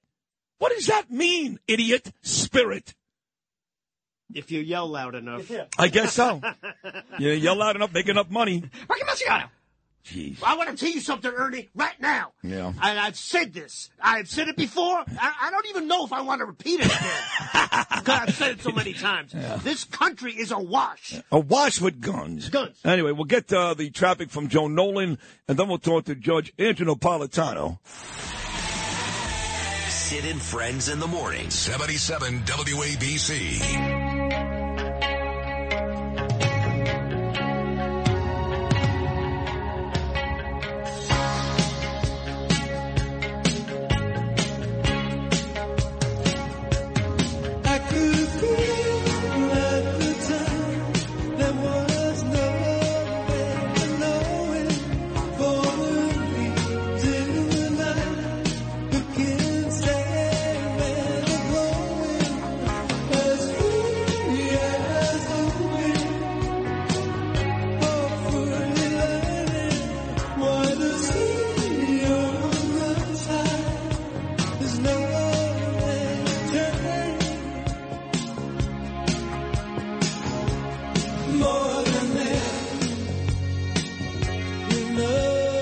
Roxy Music. More Than This, 747. Shout out to my friend Marianne from Brooklyn, the enthusiastic Howard Stern listener. Marianne listens to Howard Monday through Wednesday, but he only works 3 days a week, Howard. Makes about $1 billion, God bless him. And Thursday and Friday she listens to me, which I'm humbled by. I'll share the week with Stern any day of the week. And she texted me a bunch last night. She's a Bensonhurst girl, and she loves Gravesend, loves it. So shout out to Marianne listening this morning in Bensonhurst, Brooklyn. It is 7:47 again on your Thursday morning. We put this time aside every week for a guy that was great on TV, Fox News, many, many years, radio shows. Imus has his own very successful podcast right now, Judge Andrew Napolitano. Judge Knapp, good Thursday morning, buddy. How are you? Oh, I'm great. Good morning, Sid. How are you? I got to tell you, I was listening to you and Curtis about de Blasio. I'll tell you a story. I was at a cocktail party. I didn't know he was going to be there. He was there. He came up to me. He said, "Oh, Judge Napolitano, I think we're related to each other." Oh, God. What? He said, God. "Yes, I have family, and their last name is Napolitano." Now I'm thinking, this guy is as Italian as I am Irish. I mean, this doesn't make any sense. So I just played along with it. He gave me a big hug, and that was the end of it. But why this hang-up on pretending to be something that you're not? I don't know. Listen, he pretended to be a mayor for 8 years, and he wasn't. Yeah. Hey, let's get to the SCOTUS decision first before we get to the free speech stuff and the social media. SCOTUS on affirmative action. You asked the question, if Harvard and North Carolina cannot discriminate in admission standards based on race, why can West Point and Annapolis do so? The answer is? I would have to ask Chief Justice John Roberts. That's the compromise that he crafted. If it's wrong for Harvard, a private university, to discriminate on the basis of race, if it's wrong for UNC, a state-owned university, to discriminate on race, why isn't it wrong for colleges and universities owned by the federal government to discriminate on race? He just cut out an exception there. He wants the military to be woke, to be able to discriminate on the basis of race. I'm not saying he wants that. He wants them to have the opportunity to do that, and it's just wrong. Justice Clarence Thomas and Justice Neil Gorsuch said, you're wrong, Chief Justice. If discrimination based on race is wrong, it's wrong everywhere and for everyone. Of course. But the majority got its way.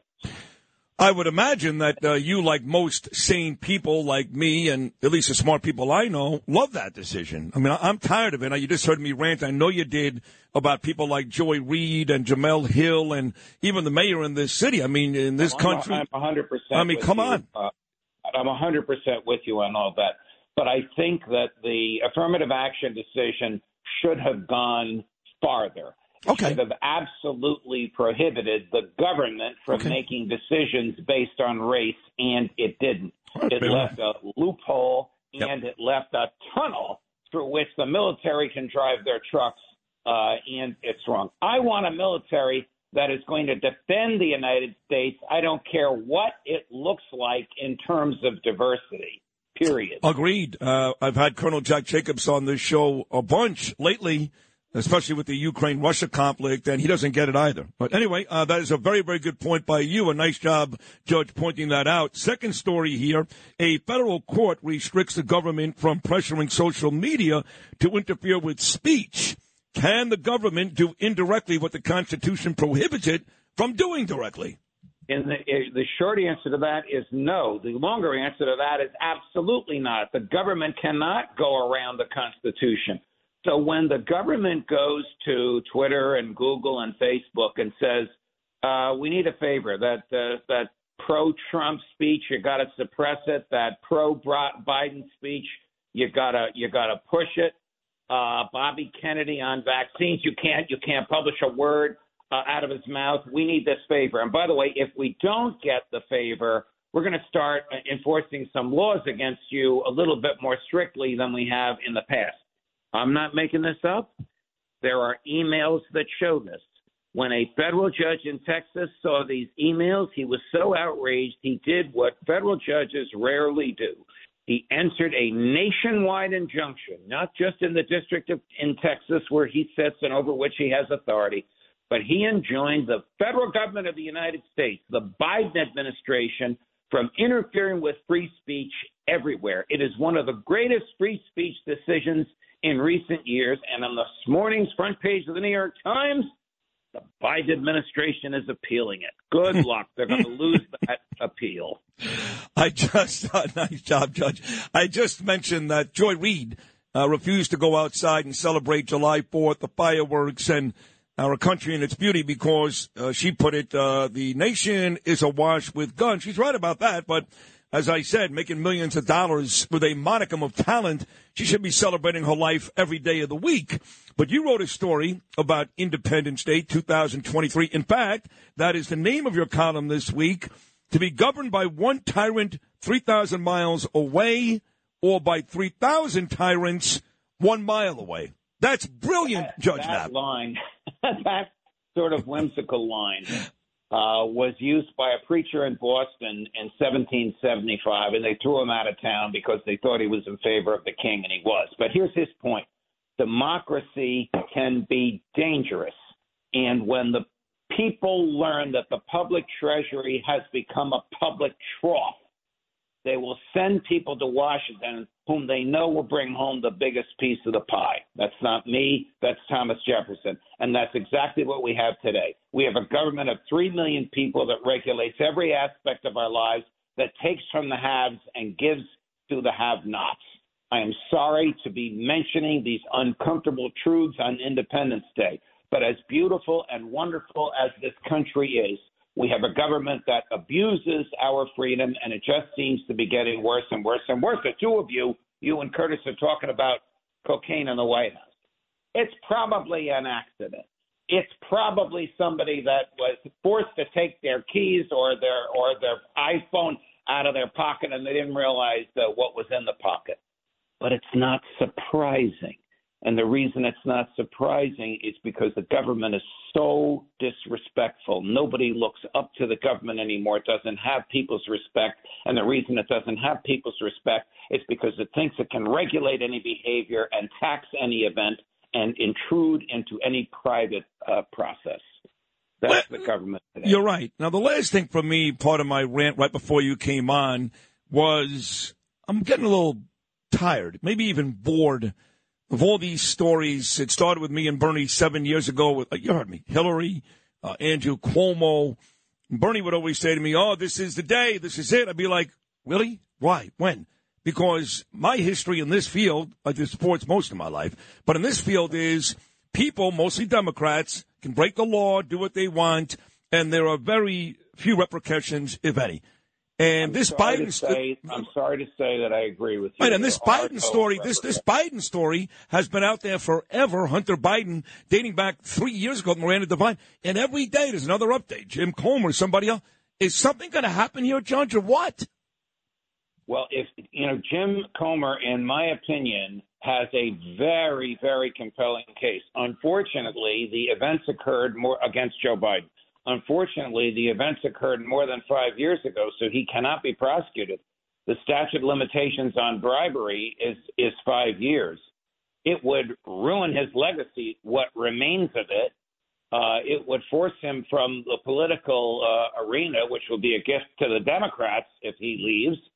But he can't be prosecuted. He's not going to go to jail. Hunter's not going to go to jail. You're right. These people don't go to jail because the government takes care of its own. Just like Jim Comey took care of Hillary Clinton, the government takes care of its own. So one more on Trump, because when that second indictment came down, the second arrest, the second arraignment, you were pretty hard on it. You thought he was in really, really big trouble. I was. I now believe that the case against him is strong, but he's not going to go to jail. Right. He's not going to jail. And even though the case is strong, I got news for you.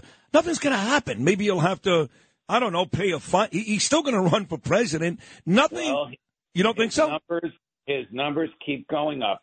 Every time the FBI leaks evidence about him, and the FBI are the best leakers in the world. I know a lot of FBI agents. A lot of them are great human beings. A lot of them know how to affect the jury pool by leaking evidence, whether it's going to get into the courtroom or not. But every time the FBI leaks evidence against them, this conversation at Mar-a-Lago, this conversation at Bedminster, his poll numbers go up. Right. His poll numbers go up not only amongst Republicans, but amongst independents. They're not going to go up amongst Democrats, but people who are sick and tired of this. There's no question. And this was by far the most serious. I mean, down the road, you got Georgia. That's a joke. You've got January 6th, even a bigger joke. And you were not alone, mind you. Arthur Aidala came on, a great defense attorney. Oh, he's in big trouble, blah, blah, blah. He's not in big trouble. And if this one doesn't get him, none of these will. So you got to think now that basically Donald Trump really is Teflon Don. He may very well be Teflon Don. I do believe this is a strong case. I don't know the outcome. I have never seen an indictment so laden with evidence out of the mouth of the defendant and the people around him. And the fact that many of the people who will testify against him are his lawyers and his own employees, not never-Trumpers and not Trumper haters, but people that relied on Trump for their income and their livelihoods, makes it a very, very strong case for the government. How it ends for him, I don't know, because of the fact that he is so popular as a presidential. Oh no, I'll tell you how it ends for him. January of 2025, he's going to be sworn in as the 47th president of the United States. That's how it ends. Well, that would be a very good thing for a lot of people. That would wipe out, the damage that Joe Biden has caused. That would end the war in Ukraine. I hope it would cut the deficit. I hope it would cut taxes. I hope it would alleviate regulations. A lot of that is what Trump did in his first term in office. Judge Knapp, you're beautiful. I love you. I know you had a great July 4th, and I look forward to this every week, and we'll do it again next Thursday, buddy. Have a great week. Thank you so much. Oh, you got it, my man. God bless you. Remind O'Reilly I love him. He hates when you say that. I know. That's why I'm going to keep saying it. All right, take care. There he is, everybody. Does a great job at this time every Thursday morning. Judge Andrew Napolitano. He did mention O'Reilly. Bill's coming up, of course. Got a lot of great guests. 5 more coming your way. You ready for this? Gordon Chang, Bill O'Reilly, Bo Dietl, Dr. Mark Siegel, and Joseph Abboud. Still to come. We're only halfway through this epic Thursday edition of your favorite talk show in New York City. That's me, Sid Rosenberg, exclusively. Talk Radio 77, WABC.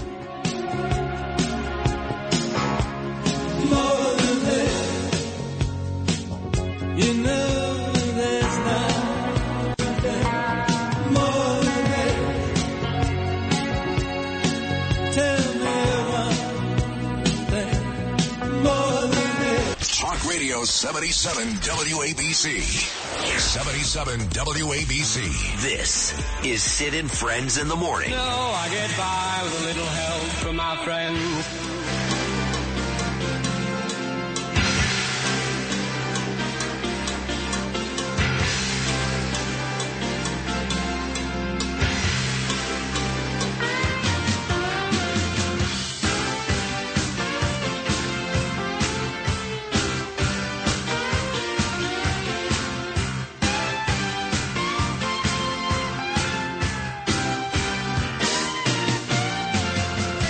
Here's a great song. Most people only know Heat of the Moment and Only Time Will Tell, but this is the group Asia, which makes a whole bunch of sense when Gordon Chang is about to come on. You've got Gordon Chang, Bill O'Reilly, Bo Dietl, Dr. Mark Siegel, and Joseph Abboud still to come. Very exciting final 2 hours today. Half the show, I should say. So Gordon is a terrific follow on Twitter at Gordon G. Chang. And I saw Gordon, my friend Gordon, on Fox News with our friend Carly Shimkus at about 5:40 this morning because our Treasury Secretary was a complete disaster. Bernard was right about that one. Janet Yellen landed in Beijing, I guess today, and she'll be there for a few days, not long after Secretary of State Antony Blinken, another disaster, was in China. So here he is to discuss all of it. My friend Gordon Chang. Good morning, Gordo. Good morning, Sid. Nice to have you back. What is this group? I never introduce you this way. I always mention your Twitter handle, which I know is great. But this Gatestone Group, that's how Fox News always introduces you. A fellow at the Gatestone Group. What is that? Gatestone is a institute. It's based in New York City, and Nina Rosenberg, she is the force behind that. She's got together a number of people who talk about foreign policy. And, you know, she doesn't have to do this. She can spend her time in the Bahamas, drinking pina coladas. But she's decided that saving America is a little bit more important. So instead of being on the beach, she is fighting every day. Good for her. That is a great American. Well, let's get to Yellen. We know why Blinken was there a couple of weeks ago. I guess he tried to lower the temperature, if you will, between the United States and China. What is the direct reason behind Yellen's visit today? The Biden administration thinks that if we continue to try to talk to China or reestablish lines of communication, that things will only get better. You know, Antony Blinken, our Secretary of State, tried that last month. That was a desperate failure. And I think that probably Janet Yellen, the Treasury Secretary, is going to suffer the same fate. The problem is that the Chinese know that they've been acting dangerously, provocatively, belligerently, and so they know that they should be the ones trying to mend relations, not us. When they see us trying to mend relations, they view it not as responsible as the Biden administration thinks. They see it as a vassal acknowledging its subordinate status to the Grand Court of China. Now, we may think that that's ridiculous, but unfortunately that's the way the Chinese view it. And because of that, you're getting some pretty bad results. You know, Blinken was a bad disaster, and Yellen is not going to be much better. I agree, Gordon. But Yellen, of course, works, again, with the Treasury Department. She's about money, right? She's about the economy. And I know China's economy, for example, is not great. That is an understatement these days. Is she going there with any talks about China's economy, U.S.'s economy, world economy, any of that going on? Yeah, I would hope so. You know, she should try to create some leverage by saying your economy stinks, it's going down the hole, and you can't save it. You can't save it without American money, without American technology. You need us. And she should say that, and she should look at Xi Jinping and saying, I'm happy to see, China disappear, because the economy really is very, very bad. They say it grew 4.5% in the first quarter this year. If it grew at all, it was like 1%, maybe 1.5%, could have even been 0%, and the economy's gotten worse since then, Sid. So, we've got a lot of leverage. The Biden administration's not using it. Gordon, I love it when you bring up Henry Kissinger. You did it this morning on Fox News, and you did it with me a couple of weeks ago when you always say Kissinger has been wrong about a lot, but not about this one. And as alarming as it sounds when you come on this show, and just tell the truth, that's all you're doing about China, Henry Kissinger really thinks this is going to be a horrible ending. Tell us about that. Yeah, on June 7th, he gave a fairly extensive interview to John Micklethwait, who is the editor-in-chief of Bloomberg. And during that, Micklethwait asked him, what's up with the United States and China over Taiwan? Are we going to go to war? And Henry Kissinger said that war between the United States and China is, quote-unquote, probable. And then he said things must change.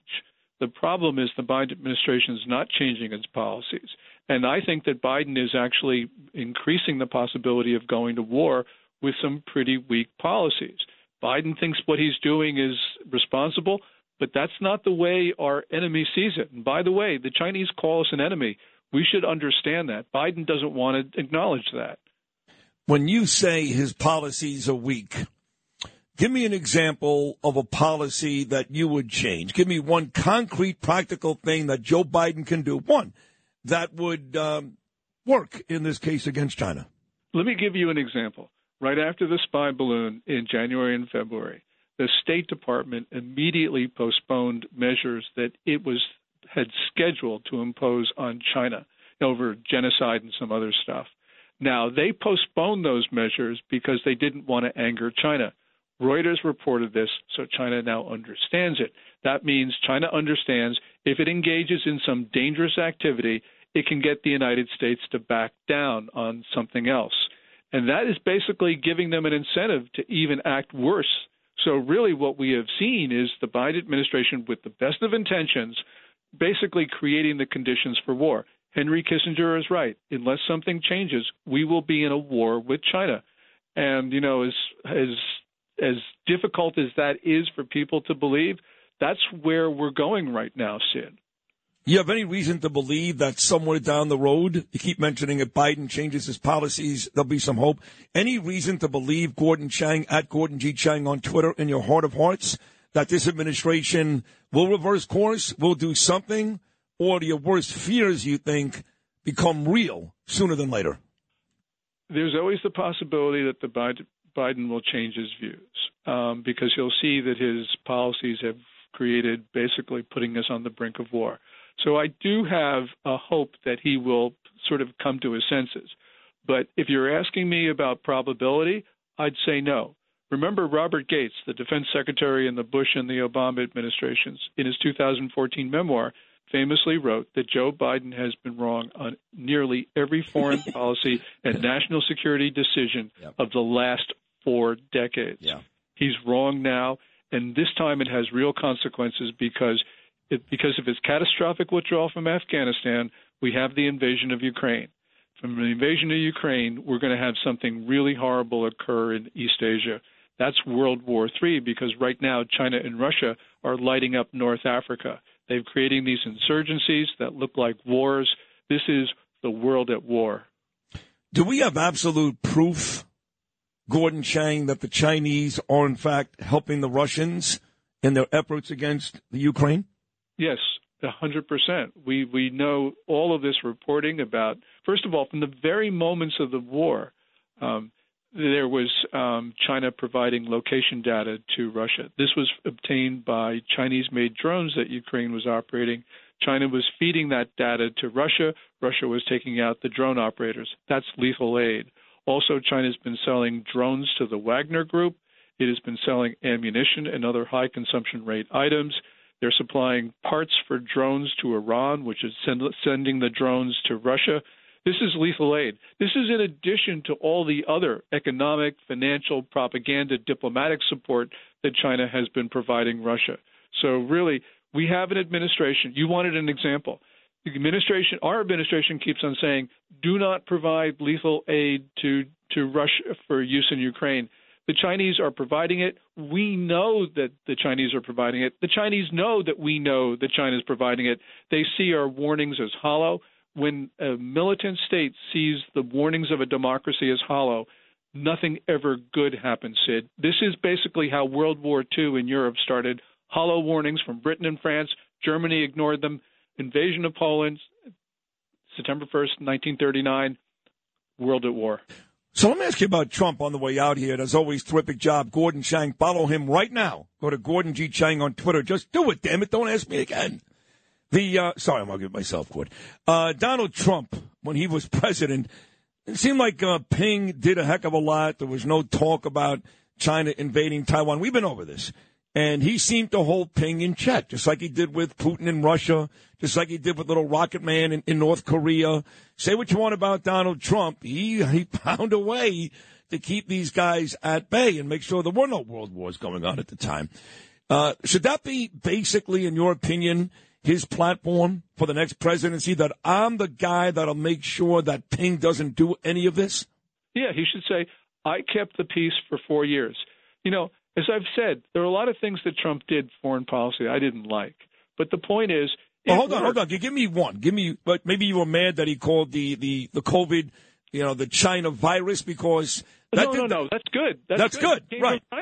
No, the things I didn't like was, when the Iranians grabbed those U.S. Navy guys on the boat, on the pontoon boat. Yeah. He should have done something. Wait a second. He blew Soleimani up into about 1,000 pieces at the airport, number 2 in charge in Iran. He killed the guy. He did that, though, after his Iran policy fell apart. And then he did the right thing. He blew Soleimani to Kingdom Come. Right. And that was a great thing. That was a really great thing, because for the rest of the time of his administration, Iran was defanged. But there's a couple of incidents. Yeah, but don't forget, but he came into office after Kerry and Obama. Those two creeps made that deal with Iran and made Iran feel like they had leverage and mattered again. So it wasn't going to be overnight that Trump was going to basically decapitate them. And then he eventually did kill that guy, just like he killed Baghdadi. That was a huge kill. And the important thing also that Trump did on Iran was he withdrew from Obama's 2015 Joint Comprehensive Plan of Action because the Iranians were violating it. Obama didn't withdraw, even though there was evidence that the Iranians were not playing by their obligations. Well, Trump saw it, and he said, look, I'm not putting up with this. I'm not going to give the Cardin certification. And he got out of it. And that was the right thing to do. And the one thing that the Democrats right now, especially Biden, who's trying to put together the deal again, they're not acknowledging that Iran was violating material obligations of that deal. Yep, Trump did, and Trump withdrew. That was a great thing. Yeah, my good friend Ben Weinthal, who wrote for the Jerusalem Post, wrote a ton of stories. He split his time between Tel Aviv and Germany. And he wrote a ton of stories where he had witnesses and he had documents proving that the Iranians were collecting nuclear materials when they were told not to do anything for the better part of 18 months. We had proof of that. And they still didn't do anything about it, Obama and Kerry. Right. And the Iranians were stuffing the IAEA, International Atomic Energy Agency inspectors, and they were doing a lot of other stuff. And Trump had the courage to call them out. So that's good. The other thing I didn't like his North Korea policy. But the point is we had peace for 4 years. We didn't have the bad guys getting together and, attacking democracies. This is the world's falling apart right now. And, if you want a real world experiment in geopolitics, which very rarely come along, you see it right now. Putin invades and takes Crimea 2014 during Obama. 4 years of Trump, Putin's stuffed in the box. Biden becomes president, and what happens? Putin invades the rest of Ukraine. So that's clear. Trump policy worked. Yep, right there. That ended it perfectly. Gordon Chang, as always, great informative conversation. Once again, folks, follow my friend Gordon Chang at Gordon G. Chang on Twitter. And as always, excellent job, Gordon. Thank you so much. Thanks, Sid, and take care. You too. Great to have you. Gordon Chang right here on Sid and Friends in the Morning. Still a lot more to come. The highest ratings of any segment of any show all week, Sid and Bill O'Reilly. That's coming up at 8:40. My man, the great Bo Dietl, love him to pieces, live in studio. Also a great segment coming up at 9:05. Famous men's fashion designer, Sweetheart. Also live in studio, Joseph Aboud, coming up at 9:25. We'll talk to Dr. Mark Siegel. Fox News coming up at 9:45. Got Noam's Nuggets coming up. Keep it right here, folks. Not nearly done on a hot, hazy Thursday in New York City. Here comes the feeling. Here comes the same old feeling. Entertaining and informative. This is Sid and Friends in the Morning. 77 WABC.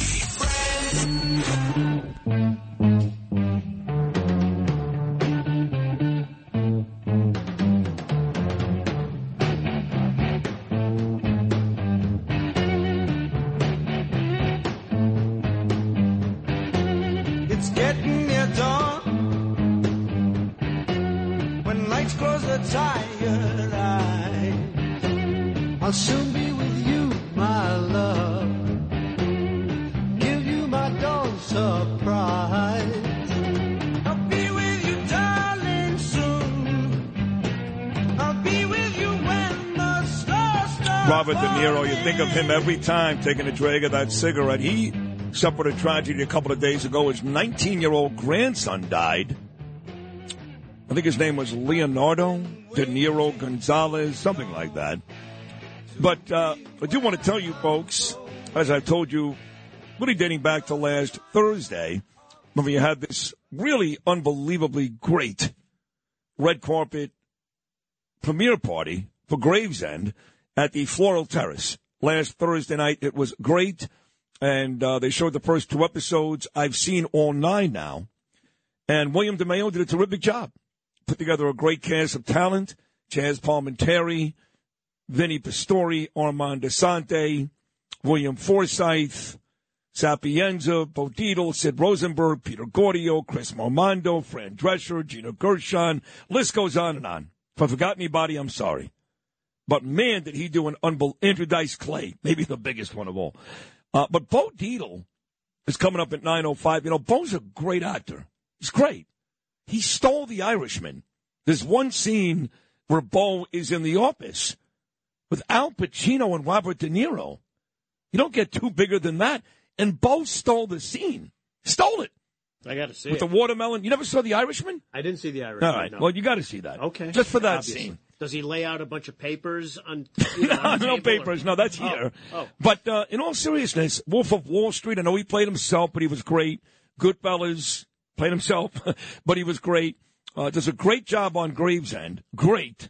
He has one of the funniest scenes in the whole season 2 series. And he's terrific in Godfather of Harlem, playing Tommy Lucchese. But I thought he was really good playing a police captain in Inside Man. Now, Inside Man may not ring a bell because it was originally called Gemini Lounge. That was the movie, as you guys know, my only movie I've been in, my very first one ever. Flew out to Los Angeles April of 2021, thanks to the great Danny A., and actually did the movie. I play the cousin. They called him Dracula, Joe Guglielmi, and I 10 bar with Lucy Hale. Lucy Hale, by the way, has got 26 million followers. 26 million on Instagram. Well, it goes back to that Little Liars show. Exactly right. Right. How do you know that? I'm in tune with what's happening. Wow, Come on. that's impressive. You think I just sit here, look pretty, and hit buttons? 26 million from that show, which is a huge hit in South America. But Emil Hirsch, big-time actor. I mentioned Danny A. He's terrific. And Bo is great in that. But the reason why I bring it up is tonight, later on tonight, Entertainment Tonight. What time is E.T. on, Justin? You watch it every night, don't you? No. Have you ever watched it ever in your whole life? Oh, my God. Are you burping? No, not on the air. Why would I do that? Good thing you can't see it. I don't know, like 8, I would assume it's prime time, 8 p.m. Yeah, it's not 8 p.m., you idiot. No. It's like 7 p.m. God, So I'm off by an hour. So How does that make me an idiot that I'm off by an hour? I assume 1 hour. Why would E.T. be prime time? On its own channel? It's a news magazine It's got its show. own network. It's got its own. Yeah. Its All right, own thank you network. for chiming in. Yeah. Anyway, they're gonna play the trailer. Maybe he's right on the ET network. I don't know. But it's on the entertainment channel? No, it's not on the No, E channel. it's on- It's why- on channel why wouldn't 7. I think it's on on 2. ABC. Maybe it's 2 now. I don't know. CBS. Yeah, but they're going to play the trailer tonight for Inside Man. So there you have it. And that movie is set to hit theaters all over the world August the 11th. So my acting career is officially underway. Man, so when they see it in Guam, Yes, they're going to know you. Guam. They love me in Guam. They do. Yeah. Even bigger news than that is my son, Gabriel. God, I love him. I love my daughter, too. Ava's home from South Carolina. She was great last night.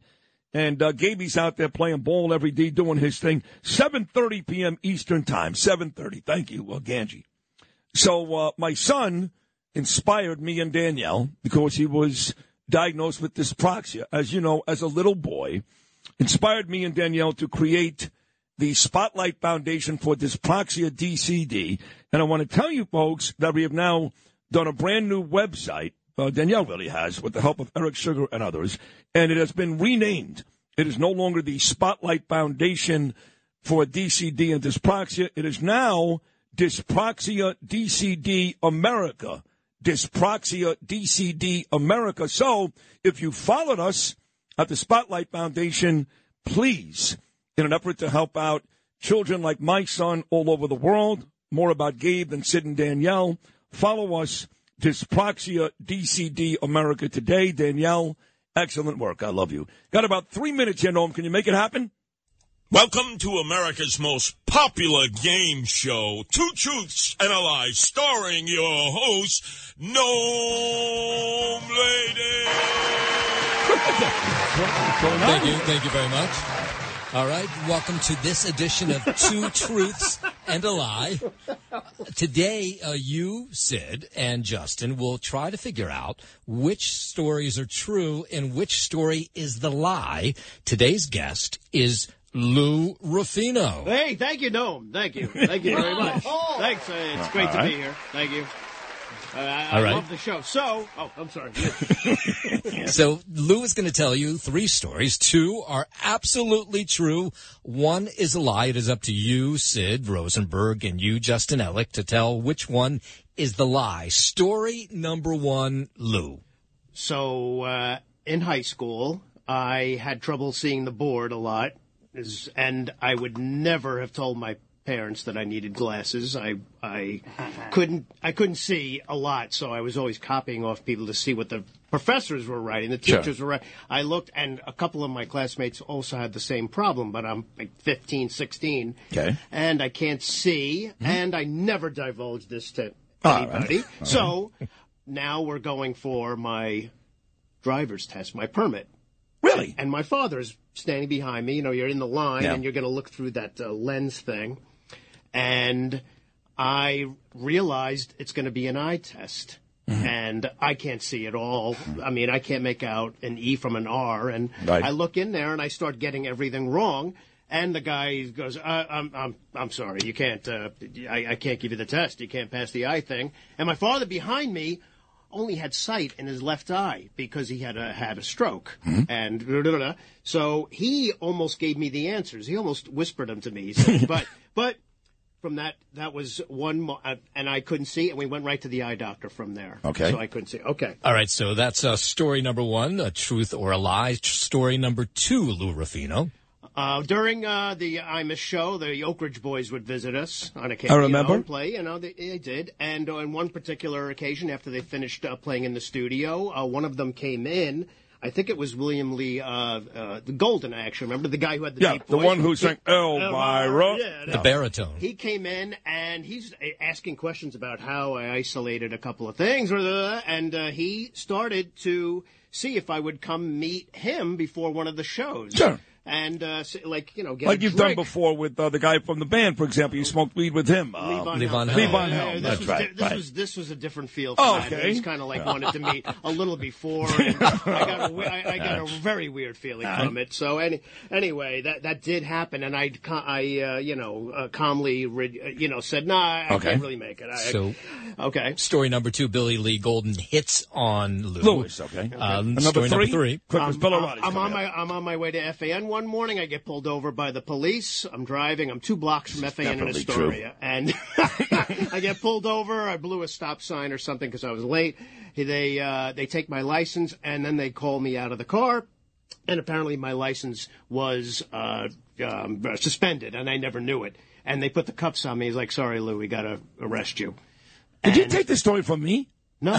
Okay. No. Yeah. They took me. I went to the precinct in Astoria, and they put me through the whole system the whole day. And only. So you missed the Imus show? I did not make it. No, I was in missed the jail show. until 7 o'clock. All right. All right, so you have 3 stories. Lou goes to jail. Right. Lou gets hit on by Billy Lee Golden of the Oak Ridge Boys. Right. Or Lou fails his driver's test because he lied about his time. So you want me to guess? We've got to get to O'Reilly. Which one do I think is the true story? Which one is the lie? Oh, only two of those things are true? Yeah. The lie is he got pulled over, arrested, and never made the Imus show. Go ahead, Lou. That's true. It did happen. You want to take another guess? Now, what about you, Justin? You got 2 stories left. If I was going to go with that one too, but if I'm not going to go with that one, then I would go with the Vision story. I think that's a lie. Is the Vision story true? The Vision story is true. Oh, my God. Wow. Because I got to tell you, the Oak Ridge guy, not only did I think it was a true story, I thought you actually banged him. Yeah. Well, you know what? Would have been a better story. On another occasion, when he did that deep voice, we did have some kind of a, This is Sid and Friends in the Morning. 77 WABC.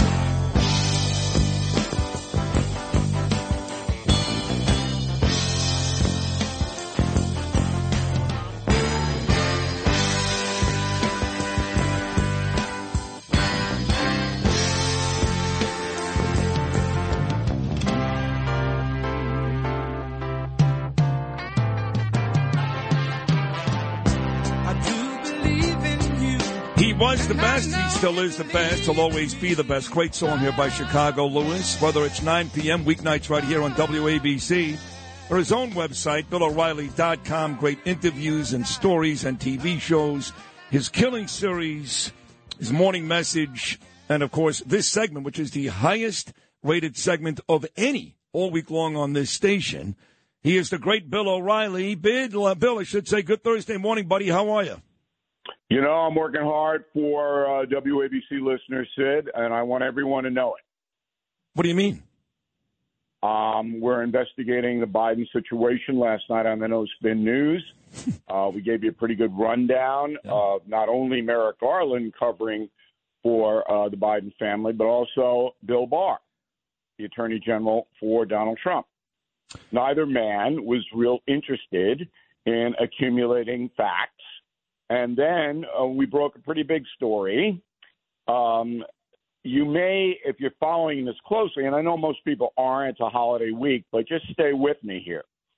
So the original complaint against Hunter Biden that he dodged his taxes, that he didn't pay what he should have paid on income from abroad, was emanated from Delaware, where Hunter Biden lived. And the U.S. attorney is a man named Weiss there, okay? In the course of his investigation, Weiss, who was appointed by Donald Trump, asked the U.S. attorney in Washington, D.C., a man named Graves, and the U.S. attorney in California, I believe his name is Estrada, to partner with him because Hunter Biden had done the same thing, allegedly, dodging taxes in D.C. and California. Those two U.S. attorneys declined. They refused to help Weiss in Delaware. Now, Merrick Garland could have ordered them to do it because they work for him, but Merrick Garland did not. Anybody surprised by that? Of course not. No, Right. No. Now we find out yesterday that the wife of Graves in D.C. visited the White House 28 times in the last few months. Jeez. Why? Why would anybody? It's hard to visit the White House, okay? 28 times? For what reason? Of course, the White House isn't saying.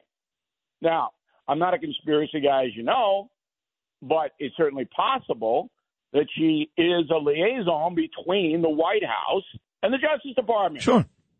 Very feasible. Since her husband is refusing to cooperate in the investigation of Hunter Biden.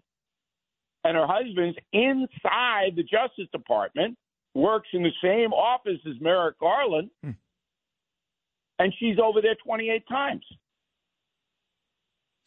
I mean... You know, I was railing about this earlier. Miranda Devine started this work on Hunter Biden over 3 years ago.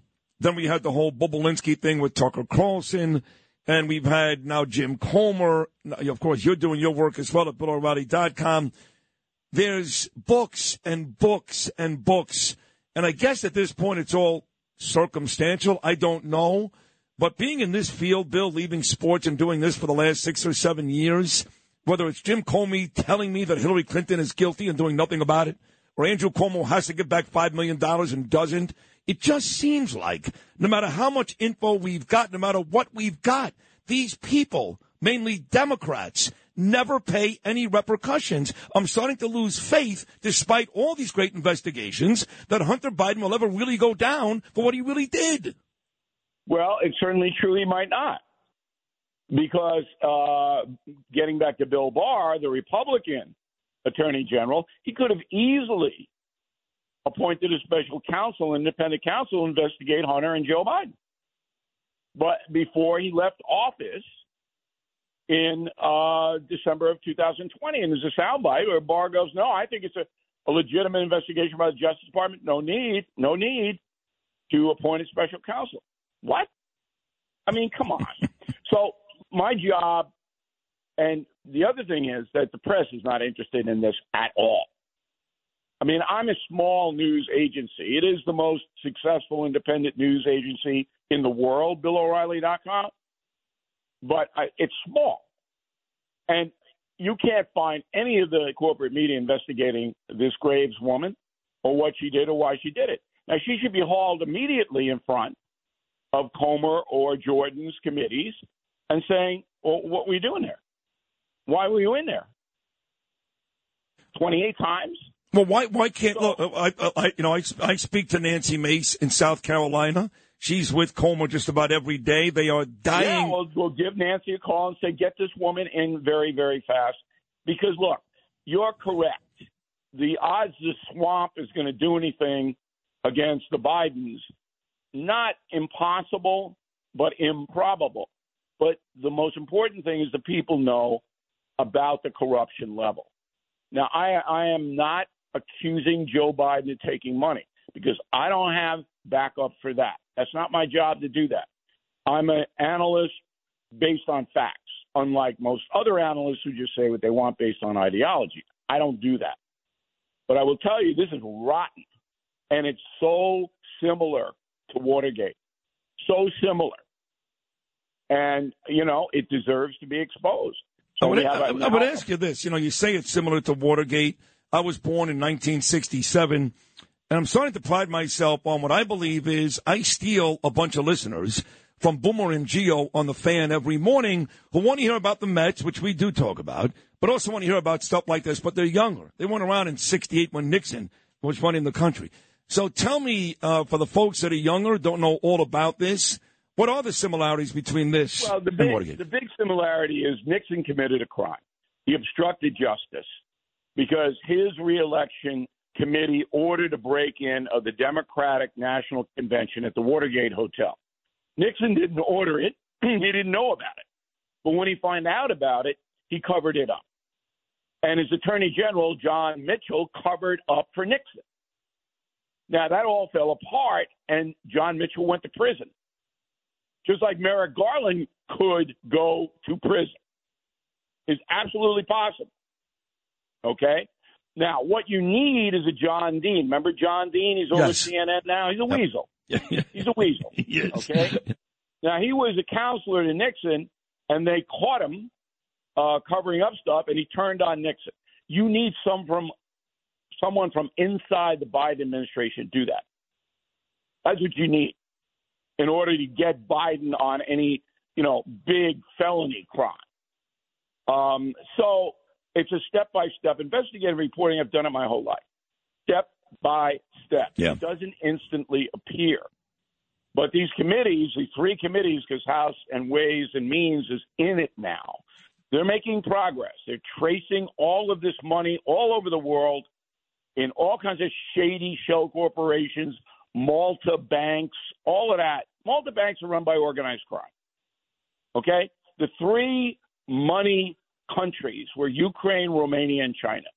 It looks like the Biden family derives up to $30 million from those three countries for nothing. They didn't provide any service. Now, if this doesn't wake you up, okay, then nothing will. If you're okay with that, right, nothing is going to wake you up. I was on Cuomo last night on News Nation, and he's kind of giving the benefit of the doubt to the White House. And I go, okay, you want to give them the benefit of that? You go right ahead. My job is to find out the truth. I'm not giving anybody the benefit of anything. Right. Well, that's right? what they do. Here's the truth. Yeah. Every word I've said to you so far, Sid, and every word I say every week in this spot is true. 100%. And now let's get to the cocaine. Before you get to the cocaine, I want to ask you this. If the liberal media, MSNBC, your friend Chris Cuomo on News Nation, he's a putz, CNN, any of these people, ever decided to cover this, just like they covered Trump, right? Trump gets arrested every day, gets arraigned every day, gets indicted every day. If they ever decided to cover this, would Joe Biden still have a chance of winning the election? No, well, it depends how stupid the American people are at this point. It's very hard. Well, does it depend on how stupid the American people are or how much they really hate Donald Trump? No, I mean, most people don't pay attention. They don't know. You walk out on the street and you go, hey, what did Hunter Biden do? You're just going to look at you like, what? Right. Now, the cocaine story, that gets a lot. Now they'll pay attention to cocaine. But I've solved it. I've solved it. You did. All right. So I believe that Superfly and his entourage did a White House tour. And they left a little parting gift. Listen, void of anything else, why not? I mean, I got to tell you, I started the show today. I don't know if you remember this, but on September 10th, 2001, the day before the most tragic day in the history of this country, the cover of the New York Post was the late actress Anne Heche told everybody she's actually talking to Martians. And the next day we suffered this awful fate. So today, trying to find out whose coke is in the White House or this love story of Bill de Blasio and his wife coming to an end. I hate to say this, but we've got an awful tragedy, Bill, right around the corner. That's how it goes. Yeah, I mean, look, it's not a good look to have cocaine near the Oval Office unless you're trying to get a job with the Mexican government. Then that's good. That's a resume enhancer. I want to work in Mexico City. You got cocaine in the locker. You're in. But what happens with this story, that's funny. That's two good ones on this story alone already, Bill. Nice job. But what happens with this story is like Carrie Lake, for example. I happen to like her. She was in studio last week. She's got a new book out. She feels she got jobbed in the gubernatorial in Arizona. But she brings up Hunter Biden. Like there's not enough people in D.C., these degenerates, these filthy political degenerates that don't drink and do cocaine, that this must belong to Hunter Biden. I mean, how silly is that? No, you can't do that. I mean, because that takes away all your credibility. Hunter Biden does not keep his stash in the White House. He keeps it in Malibu, right? I mean, why would you keep his stash in the White House? How does Hunter Biden? How does Hunter Biden own a house in Malibu? I think you said this morning, and you're right. Is that not one of the highest tax places to live in America? Yeah, Ling Chow bought it for him. Ling Chow. Okay, he bought Hunter the house in Malibu. Oh my God. But and Hunter didn't put it on his tax, so Ling Chow bought it. Ling's a good guy, by the way. Has a Chinatown restaurant, Ling Chow's, so you can go down there. So anyway, look. But the serious thing about the cocaine is, if you've been to the White House, and I've many times, the Secret Service wands you, X-rays you, grabs your ankles and pulls you upside down to empty your pockets. Yeah. I mean, you just can't walk into the White House with cocaine. There are dogs growling at you. I mean, they have every high-tech gizmo in the world watching you. All right? So it's not like, well, yeah, I'm going to bring in some blow. And, no. This is an inside job. Somebody in the White House with access left the cocaine. But I think it was Superfly who had that special tool. I remember when Trump did that debate against Hillary and he was sweating bullets. And Democrats are going, oh, my God, he must be on drugs. He must be on drugs. And the word cocaine did come up then. It was so ridiculous. So let's get to Donnie here quickly on the way out. He had a huge rally in South Carolina a couple of days ago, right before July 4th. And it was a huge rally. Thousands and thousands of people showed up. And again now with two indictments in, I should say, then 2 arrests in, and his numbers are still going up. What's it going to take, and this is a question just so you know from Scarborough and Mika, what's it going to take for that to stop? Cancellation of Mika and Joe. That's what it'll take. Yeah, am I right? So if they're canceled, then Trump's numbers will start to go down. Maybe. People loathe them so much, they go, if they hate them, then I love them. About the Trump rally, I mean, you have to understand that it's 112 degrees and these 50,000 people came out to see Trump. Right. I mean, they love him. They just love him. He's like Elvis now. He's a cult guy now. And it transcends all the other stuff because they feel that Trump is getting jobbed. He's getting jobbed by the feds. He's getting jobbed by the press. And Americans, a lot of them don't like that. But it is a Republican thing. All right, all the polling and all the crowds are all hardcore Republicans. And, you know, his problem is he going to be able to get anybody else to vote for him if he gets the nomination? What do you think? I don't know. It depends on who runs against him. I still don't think Biden's going to do it because Biden's situation is worsening by the day. And he got the Constitution confused with the Declaration of Independence the other day. I mean, it's like, you know, I will go in gratis and tutor him if he wants. This is just embarrassing, you know. Yeah, he's also only 2 weeks removed from saying that the Iraqis are putting up a very good fight against the Russians. Yeah, and then he goes, it's 1960, we fought a war for whatever. I go, no, there's no war in 1960, that's 1860. What's 100 years, right? He just doesn't. I mean, look, you could go out and walk around the streets of New York and get 10-year-olds who could explain the situation better than Joe Biden could. And I'm saying that literally. It's just sad. And if his wife, who I think is a villain now, had any compassion for her husband, she said, you know, Joe, we need to pack it. It's time. Right? Am I right? Oh, you're 100% right. This is spousal abuse. It really is. But not only will she not do that, she wants him to do it again. Yeah, because she wants to ride around on Air Force One and have a good time and all that. Exactly. And it's venal. Exactly. You know, I'd like to somebody beside Ben and Jerry looking out for the country. You see Ben and Jerry's 4th of July tweet? I saw that. You see that? Yeah, I did. So my line on Ben and Jerry is, number one, Haagen-Dazs is much better than Ben and Jerry. No doubt. Okay, much better. Yeah. But they'll both make you fat. The problem is if you eat Ben and Jerry's ice cream, you'll also be stupid. All right? So you'll be fat and stupid. That's not good. Oh, that's great. All right? That's perfect. That is these perfect. morons up in Vermont, I mean, they're ex-hippies. They're running around. If they were in the White House, they would have brought it. No, for sure. I can't say that. I'll get sued. No, not saying that. Well, you're right. I like it. Ben and Jerry's. Make you fat and stupid. Bill O'Reilly, another amazing appearance. Amazing. And I'm excited about next week because you'll hear next Thursday, and 2 days later, we'll be at Citi Field for the Mets. So thank you again for another great appearance. I love you. We'll do it again next week, buddy. Thanks. All right. I hope everybody goes to BillO'Reilly.com. You have the latest stuff, and it's worth your time. Thanks for having me in, Sid. Appreciate it. See you soon. All right, buddy. BillO'Reilly.com. BillO'Reilly.com. Go there today. We wrap up the fourth and final hour with three great guests. My man, Bo Dietl. He's here looking sharp. He's live in studio. Joseph Abboud, also live in studio. And Dr. Mark Siegel. Three great guests coming up in the fourth and final hour of the Thursday edition of Sid and Friends in the Morning.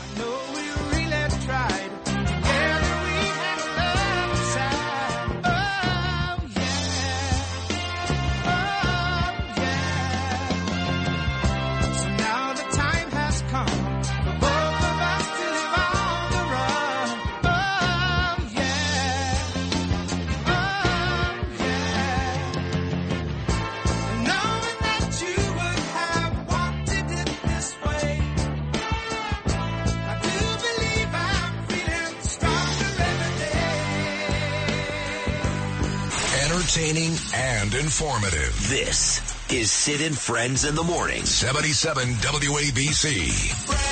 Fun, baby.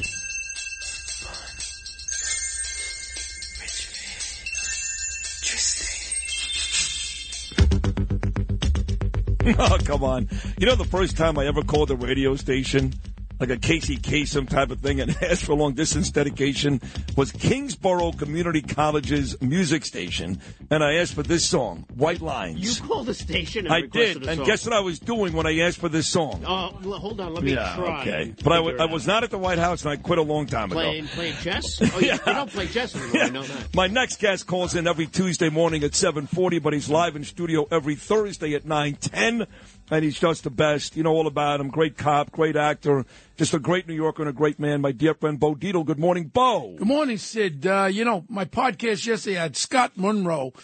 He's the secretary of the DEA, the Detective Endowment Association, on my podcast, One True Crime Story. I have people tune in. He knows a lot about the detective division and what's going on in New York with the crime. His boss has become a very good friend of mine, Paul DiGiacomo. Yeah. You know Paul very well. I know Paul. Paul's a good man. He's aging out. You know, yeah, he is. Aging out meaning that he has to retire soon. Yeah, I know. But he's a good man. Everybody's a good man. Hey, listen to me. We had a great weekend. Listen to me. We had a really great weekend in New York. Eric, everything is good. Let me just see. July 5th between 12:40 a.m. and 8:30 a.m., only 12 shootings, 13 victims. July 1st through the 4th, 10 shootings with 16 victims. Oh, crime is down, and everything is good, and everybody's happy. I didn't know if there were fireworks or friggin' gunshots. I was in my apartment, and I was underneath the bed hiding. I heard shots outside, fireworks, everything. Remember, Eric, I keep telling you, and I keep telling you about the federal gun law. Let's get me, deputize me, do whatever you want. I don't need no money. Just let me get to these U.S. attorneys. You'll be the man that will turn around all these shootings across this country. If we get the people with the guns, not the guns, the people shooting the guns, and we incarcerate them, then the guns shootings will stop. Don't you get it? It's equal. 1 + 1 = 2, Eric. It makes so much sense, and every time I bring it up to him in the past, I don't talk to him anymore. He seemed like he was into it. Same thing with you. Let me ask you a question. You're a smart guy. Why don't you think they do it? What's the problem? No, I get this bullcrap. Yo, Garland, again, this scumbag, again, he's directing the U.S. attorneys. We see what's happening with what happened in Delaware. He is directing every U.S. attorney. Let's not go, because it's a racist thing to lock up the black man who just killed the 5-year-old little boy. Yeah. And it's racist. It's not racist. I don't care if you're black, white, Asian, Jewish. You have a gun and you're a convicted felon. Go to jail. Stop the bullcrap. And it goes back to Garland, who's making the directives to all these AUSAs all over the country. Southern District, Eastern District. How dare you? You're supposed to be protecting the people of America, especially the New York City area. I will come see you. Deputize 50 ADAs in New York. we'll prosecute gun cases with convicted felons and put them in jail. I mean, this is so easy now. No, but the newest is, this is the good one. The city council demands reports on everything. That means when the cops are out there, if all of a sudden you got to report, if you talk to somebody, if you should give someone directions, you got to make a report. Then on top of it, all of a sudden, anything, the time and location, you got to be kidding me. You're taking away the heart and soul of these cops. They'll be doing 80% of paperwork. This is what the city, and who's behind this? Shake and Bake, Jamali Williams, Happy Days, jerk off, and all these city council people. He's a public advocate. Now they want to take away all the heart and soul from the police department. But didn't we just lose, Bo, being the great cop that you were? Didn't we just lose a major part of the heart and soul because of the mayor? And I'm talking about former police commissioner Keechant Sewell. I liked her very, very much. I was at. And why is she gone? I like a cocktail party. Well, you know what? I believe that, she was not able to be and do what she was supposed to do as the police commissioner. I believe that. Again, you're turning on him. I know where you're going with Eric Adams. but listen to me. That's all we have. Do you remember I told you I slapped him in the face in Greg Olson's apartment? I know. This is your city. But he's got to understand. Let me ask you something. When I was, before Eric Adams became mayor, yeah, I was very, very tough on Bill de Blasio. Yeah. I don't remember you or anybody saying to me, hey, calm down. He's all we've got. Why now? Because Eric is a nicer guy? Because he's black? No. How come it was okay if I killed de Blasio with Eric? He's all we've got. No, we got nothing. No, you want to know something? When he first came in, because of his police background and all that, he understands crime, I hope, a little bit, and he understands. And I'm standing praying that I'll get the call from him or Phil Banks, let's do this gun thing. This could be the catalyst that will spread across this country where New York City will start prosecuting convicted felons carrying guns, put them in jail for 10 to 15 years. Stop the crap. All right, let's go right to Merrick Garland, because this is what it's all about. It all keeps coming back to him. Didn't we send an attorney general to jail not too long ago in the Nixon thing? Yeah, we did. Yeah. Yes, we did. Now, Merrick Garland with this whole thing, he's a complete dick. And this whole investigation on Hunter Biden with that AUSA actually came out and told the committees that he was unable to prosecute this case in California, Washington, D.C. Those AUSAs couldn't prosecute because it comes back to the same scumbag. And I tell you what, scumbag, if you were in front of me, I'd smack those face right in your. I'd like to knock him out. Really? This guy's destroying everything, including my gun laws and all that. He was stuff. almost a Supreme Court justice. Oh my God! Who do you like less on this specific day, the great Bo Dietl, Merrick Garland, or your friend from Fox? Oh, well, let's go to Fox. I was with Geraldo Rivera over the weekend, his 80th birthday. They threw him off the 5. It's all Lachlan. It's all Lachlan, that scumbag. And what it's all about is I talk to people who are in the stock market. Anybody who has News Corp stock, sell it, because you got this scumbag running it. We can't get rid of him. The board of directors is controlled. These little other scumbags on the board of directors, including the former Speaker of the House, they're all controlled by the Murdochs, this Australian piece of garbage. Go back to Australia and take your father with all his side orders. And I never followed Lucy Dong for your father. I never followed for Roger Ailes. Some the Redstone. He hired my company, and Lucy Dong was sucking on fire hydrants. Not my fault there, Murdoch. Well. You know what? You're 94 years old. Soros is going down. You're going down next, punk. You know what? You let your son take over this.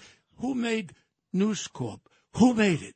Who made Roger Ailes? Roger Ailes is right. News, Fox News. And by the way, Bo, who's the star of Mission Impossible? Tom Cruise. Hey, does that mean anything to you, Lachlan? Now, let's basically face what's going on in News Corp again. People are forgetting. The main witness is going to be my friend Tucker Carlson. You know, I just settled for the other one, $800 million. Now they got another $2.5 billion lawsuit against them. And you know what? You know who the main person behind it? All the emails, all the texts come from Lachlan. Lachlan directing people to lie, and that's what it's going to be about. I hope You see, he'll never go to trial. They'll settle this, No, too. of course. They'll settle this. And, you know, Dominion paid that. Samartach has the same case. But their main witness is, who do you think? It's our man Tucker. They're going to have to suck up to Tucker. I guarantee you they're going to make a deal with Tucker because Tucker's going to be the main witness. And you know what he'll do? He'll put a knife. They'll never go to trial because if Lachlan takes the stand, that lying scumbag will be put under. Hey, Lachlan, I've been asking you for a while. Why don't you find your ball peg? Have me come over there. You got 20 security guys, 8 lawyers. Why don't you sit me down? You want to end this? Oh, that's right. I'm a Chinese spy. Headlines. Bojangles a Chinese spy. This scumbag puts that in the paper. I'm just going to sue Fox. This piece of garbage. They never even did any due diligence. They just print what they want. Headline, they talked about some other guy. And mine was, why was Bo Dietl in that headline? Everyone says, Bo, the story says nothing and says you didn't do anything. Right. Why is your name there? Lachlan Murdoch, that scumbag. He is selectively going after me. So you know what? I'm not hiding under my bed. What's your next story? What's your next story on me? I'm waiting. You did it in 2009. You did it the other day. Lachlan, you can't keep doing this because I'm not afraid of you, you punk. You know what? I'm the wrong guy. You might be a billionaire with your daddy's money because you couldn't make it on your own. You couldn't run a friggin' hot dog stand there, Lachlan. You're a piece of garbage. $2.5 billion. Another one. Okay, that's that. I hope you didn't just cost me my spot on the Jesse Waters show. Well, I don't know. Look, all I know is let's go to de Blasio. Big Bird de Blasio. Now, you ran against Bill de Blasio, and if you would have won this city, just like Curtis should have beaten Eric Adams, you should have beaten Bill de Blasio. We would have been so great, but they hijacked you there, too. No, he had his lawyers, general counsels in the Supreme Court, the Court of Appeals, and also the Appellate Court. This scumbag with his ugly wife, she ain't no Haley Bailey. That's all I say. She ain't no Haley. And you see de Blasio, he's got a shade of chestnut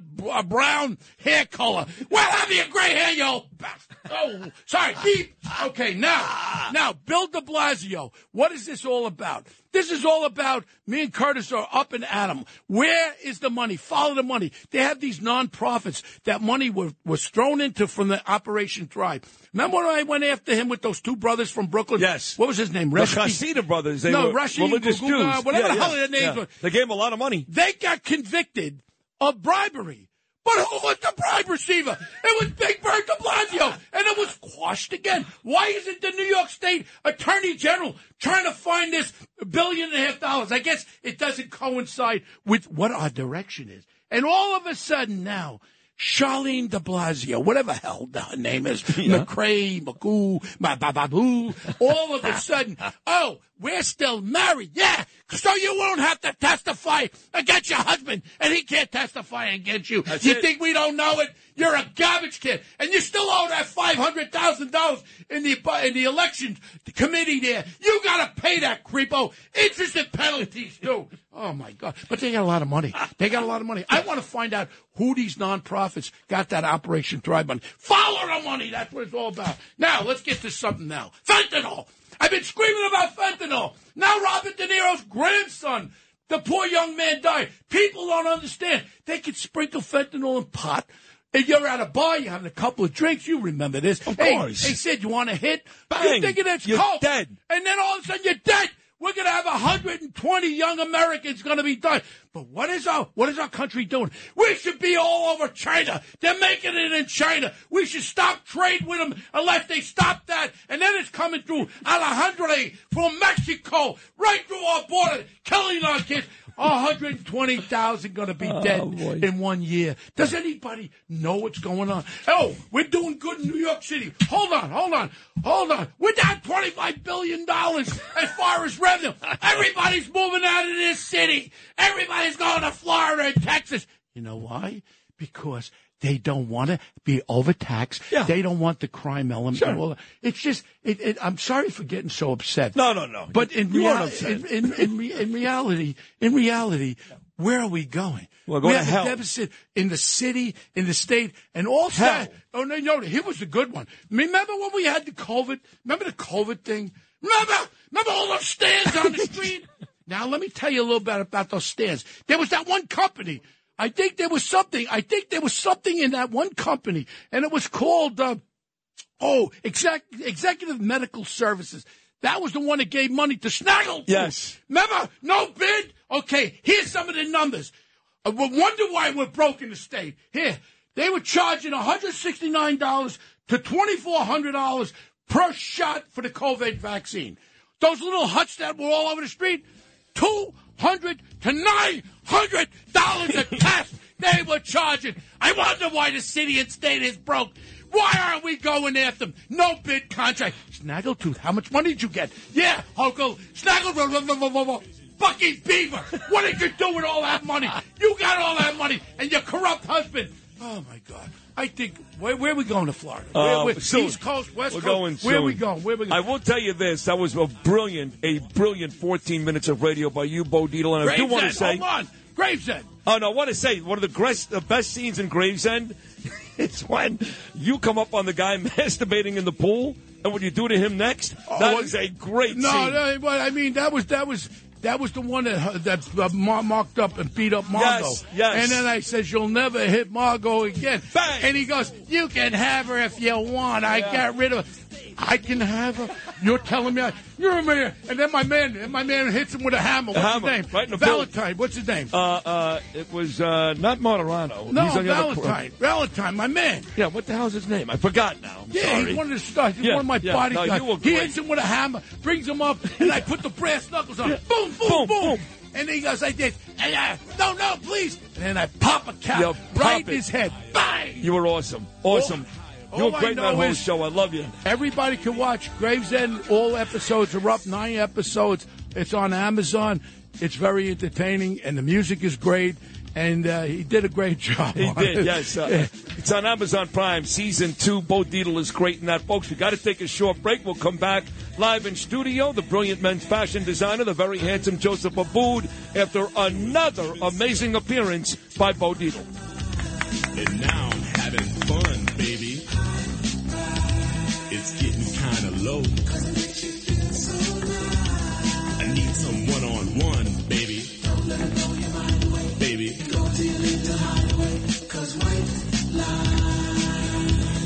This is Sid and Friends in the Morning. Entertaining and informative. Oh, you're my best friend. 77 WABC. It's great stuff with Bo Dietl. Great stuff. Been a great show already today.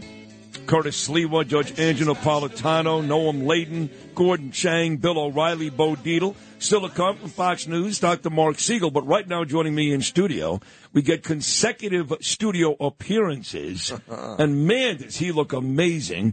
Wearing, I guess, a creamish off-white button-down, sleeves rolled up with a gorgeous jacket. He's tan as can be. He's got beautiful white hair. He is, far and away, in my opinion, the greatest men's designer fashionist ever. And he's a wonderful guy as well. And a great radio guy, my friend Joseph Abboud. Good morning, Joseph. Sydney, good morning. How are you? Good morning. I'm trying to compete with your tan. Yeah. And I will never It's get close. there. Oh, I'll never get No, it's there. close. You got that Lebanese skin. Yeah, that Mediterranean stuff going on. You know, yeah. when are we going to have Lebanese Day in New York? Well, you or should have Lebanese it. Month? Or I mean, come on. Are you being serious or being funny about No, that? I just think we have a day for everything. No, we do. You know, Yeah. and it's interesting about the Lebanese community. It's a big Lebanese community in Brooklyn. Which is really cool, and they still some great Lebanese restaurants. And Of course, I can tell you this. I went to Poly Prep many years ago. You know, of course, Arthur Idala, who'll be on tomorrow. Joseph Tacopina was in my class. Yeah, that's right. And there's about 5 of us that were best friends. Me, Joseph Tacopina, a kid named Danny Fagliano, his father Frank ran the Fulton Fish Market, and a kid named Gary Hanna. He's an Hanna's- attorney. Lebanese His father, Al, owned Pastels in Brooklyn. They're Lebanese. Yeah. Gary's brother was the character, Gary's real-life brother, was the character that Matthew McConaughey played in the movie Wolf of Wall Street. He actually introduced cocaine kidding. to Jordan. That was Gary's brother. And they are a family from Lebanon. Yeah. Well, my grandparents came over around the turn of the century, you know, and all that stuff. But there's still a very strong Lebanese culture. Oh, Great yeah. food. Well, Very what do you mean warm. by, is the food a lot like, you know, you talk about like I don't know, like falafel hummus. and... Yeah, you know, sort of tabbouleh and all of that. And it's a very healthy, it's a great food. Tahina. Well, I grew up in an Irish Catholic neighborhood. Boston. In Boston. Yeah. And they never knew what Lebanese was. And so when we would invite kids over to have dinner, we didn't have forks and knives on the table because you ate with Arabic bread. You ate all your meals with bread. No kidding. Yeah. Oh, it was really, So you never had forks and knives? Not when we had Lebanese food. Not Really? and so these poor Irish Catholic kids couldn't figure out how to eat. I the couldn't. food. I'd be freaked out. I mean, I don't even know how to use chopsticks. I get so offended when I go to Chinese restaurants. I'm like, excuse me, I'm on Flatbush Avenue. Going to get a fork and a knife. If I was in Beijing, I get it. I'm on Flatbush Avenue. I know. I mean, give me a break. I know. But it's wonderful that so many American cultures still maintain their tradition and yet still are American and believe in this country. So that's very much how my parents brought us up. Work hard. Believe in yourself. You can achieve anything you want. No one's going to give you anything. You have to earn it. Basically, just what you've done. You have to earn it. You too. You have to earn it. And I think that's the American way. And I've been lucky enough to have been successful in some way through the American system. And that's why today, and I don't want to talk politics because you talk all the time, all day. I love when we can talk about culture and the arts and fashion and it's interesting. I texted you yesterday and was talking about doing the wardrobe for these films, for period pieces. Yeah. Now, how did that wardrobe work out for you? Did you have a wardrobe specialist for your films? Well, the one film I did used to be Gemini Lounge. Now That's it's right. called Inside Man. Yes, that's right. They're going to run the trailer on Entertainment Tonight. Fantastic. Comes out August 11th in theaters all over the world. Right. So they had 2 huge rooms downstairs. Mm-hmm. They had the bar. They made the bar look just like the real Brooklyn That's right. bar. Yep. On the 3rd floor, I think. Right. So first floor, you walked in. It was a warehouse. Yeah. It's an industrial park in Los Angeles. Right. But it's a very popular studio. And it was about a 40-minute drive from my hotel in Beverly Hills.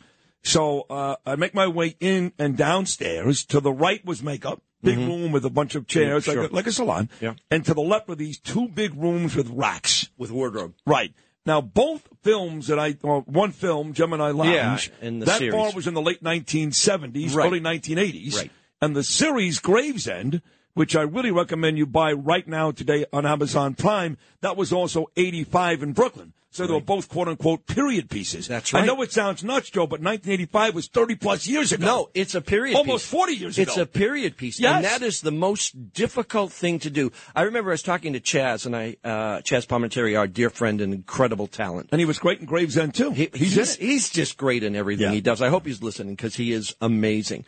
We were talking, when I had him on my show on Threads, we were talking about when we did, he did the wardrobe for Bullets Over Broadway with Woody Allen, which is a great film. He won the Academy Award for that. He was the Academy Award winner or nominee. I can't remember, but amazing talent. And all of his suits were brown. And he told me the story on air. He said he went to Woody and said, Woody, I don't like brown suits. And he's right. He looks great in black and white and navy. He's that dark complexion. It's great. Woody said to him, I wanted that specifically for that character because it was a little shabby. They were a little afraid, but he played that part. He stole the movie. That's funny. So Woody actually made sure the clothing kind of fit the mood of the story and the character. And that's what's great about great filmmakers. My favorite of all period pieces recently was Casino with Robert De Niro. Oh, great movie. Now, if you look at the stylized clothes. The collars. Yes. The colors. Goodfellas, too. Yes, but more Casino was so stylized. Sharon Stone, her outfits. Oh. That was impeccable. Her hair. Everything. Yes. Everything. And when I look at a film, I'm saying, let me find something that doesn't work. Let me find where they made a mistake. Yeah. And it was impeccable in that movie. That was great. And that's really what made it so special. So for you, as you start to do these 70s and 80s pieces, they're going to pick a wardrobe for you. And it's got to be right. When I got the gig for Gemini Lounge, Danny A. called me. Yeah. The character I play, not a very big part. I have a much bigger role in Gravesend. I'm in 5 episodes. Yeah, no, I know. Not a very big role. But you see me quite a bit behind the bar. And he said, listen, this cousin, Roy DeMeo Gambino family, his cousin Dracula was very gaunt and very pale. I remember that. And always had facial hair. So he said, I need you to stay out of the sun, grow some facial hair. I said, I'm not doing it. I don't want the part. Right. I said, I am much more afraid not to be tan than I am. So I'm actually really tan in the movie. I don't look like the guy.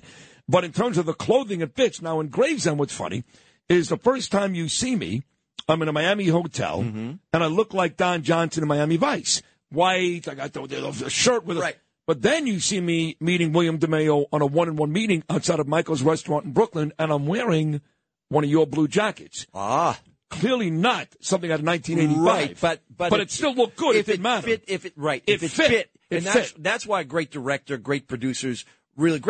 really sort of look at that. Yes. And that's why I loved Bullets Over Broadway and the way Chaz looked. And I absolutely loved Casino.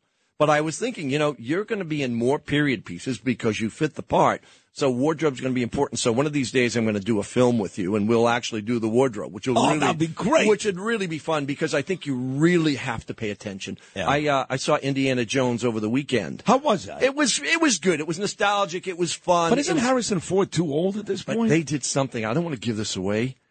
The AI in this, they make it look younger.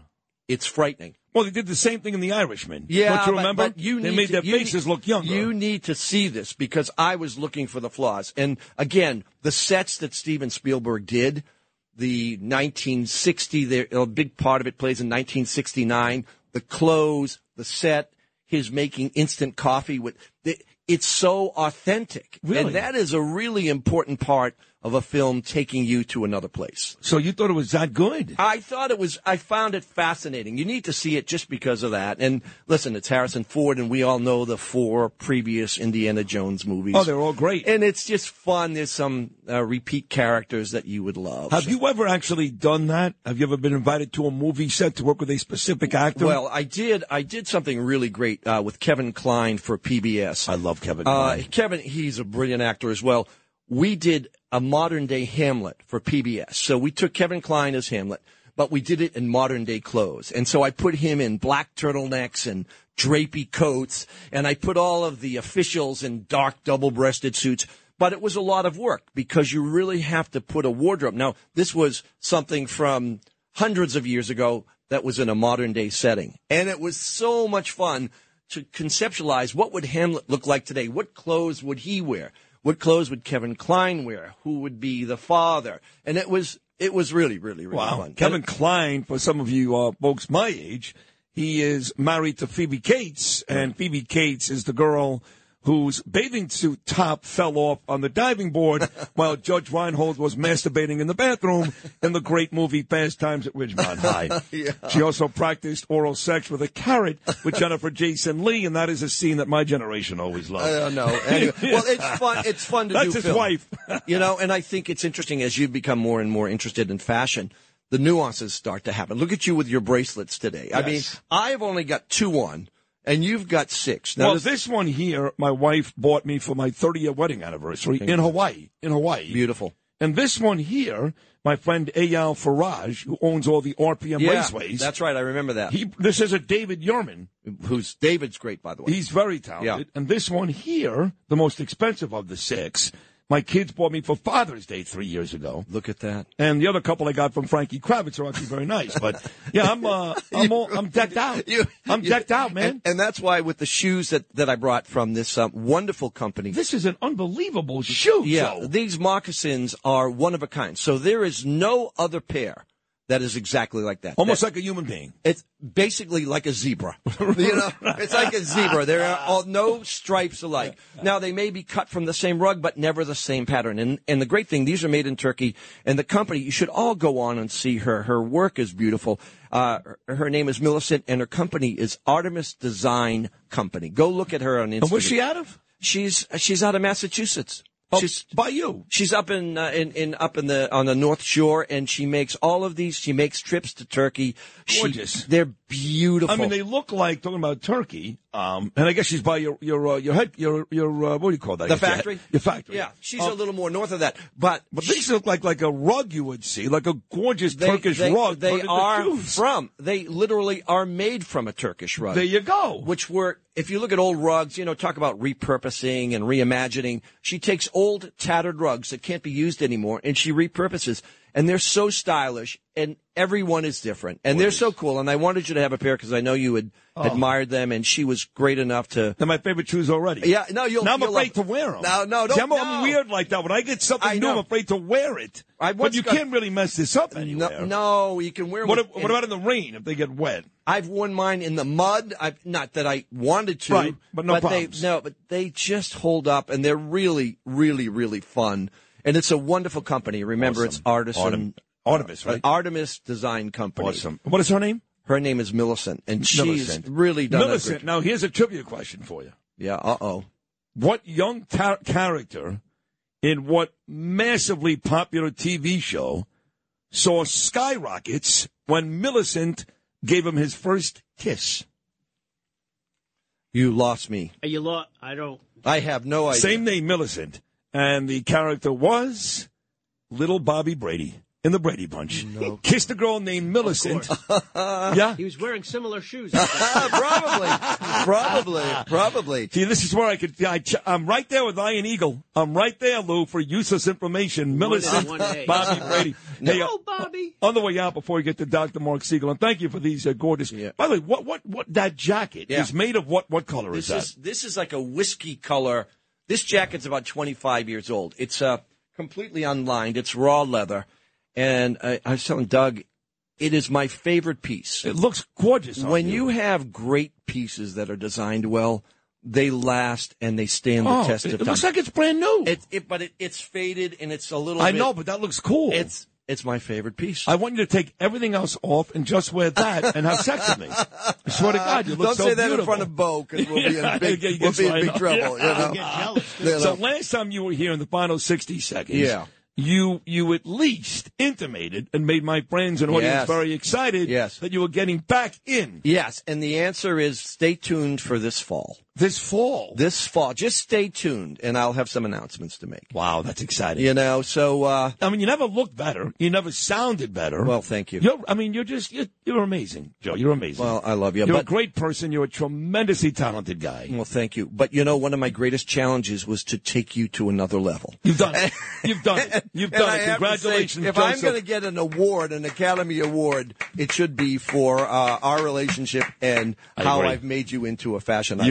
You have. Even today, this is for me. This is very informal. Wear those moccasins. You'll love them. You'll get so many compliments. You will love them. And I'll put it on Instagram and tag it with designer Joseph Aboud. Thank you. You look great. Thank you for this. I love you, sir. You sound great. I love you too. All right, buddy. And we'll do it again very, very soon. I look forward to seeing you. My man, Joseph Aboud, ladies and gentlemen.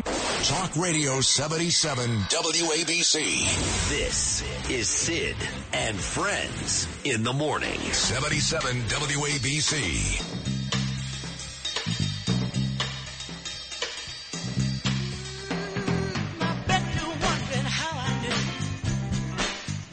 I was going to put Dr. Siegel on here, but it's too short. I think he's mad at me, but we're kind of going back and forth. But I mean, it's a 3-minute segment. It's a waste. He's a good guest, great guest. I have questions about COVID and something Ava's going through and Knicks and Yankees and all kinds of good stuff. So I've offered the doctor either 9:05 or 9:25 tomorrow, but I think he's pissed. So. What can I tell you? Listen. What are you going to do? Nothing I can do. I mean, you can't win them all. You can't win them all out here. I had 9 guests. I mean, people want to be on this show. It's just, we're number one by a mile. And people want to be on it. It's a popular deli. Sometimes people get not a good sandwich. Right. Or you got to wait online too long. You got to wait on. Right, I mean, I'll never go back the rest of my life to Ellen B. Spumoni Gardens ever. I'm glad I brought that. Yeah, because those idiots make me wait online. And don't get me wrong, the food's great.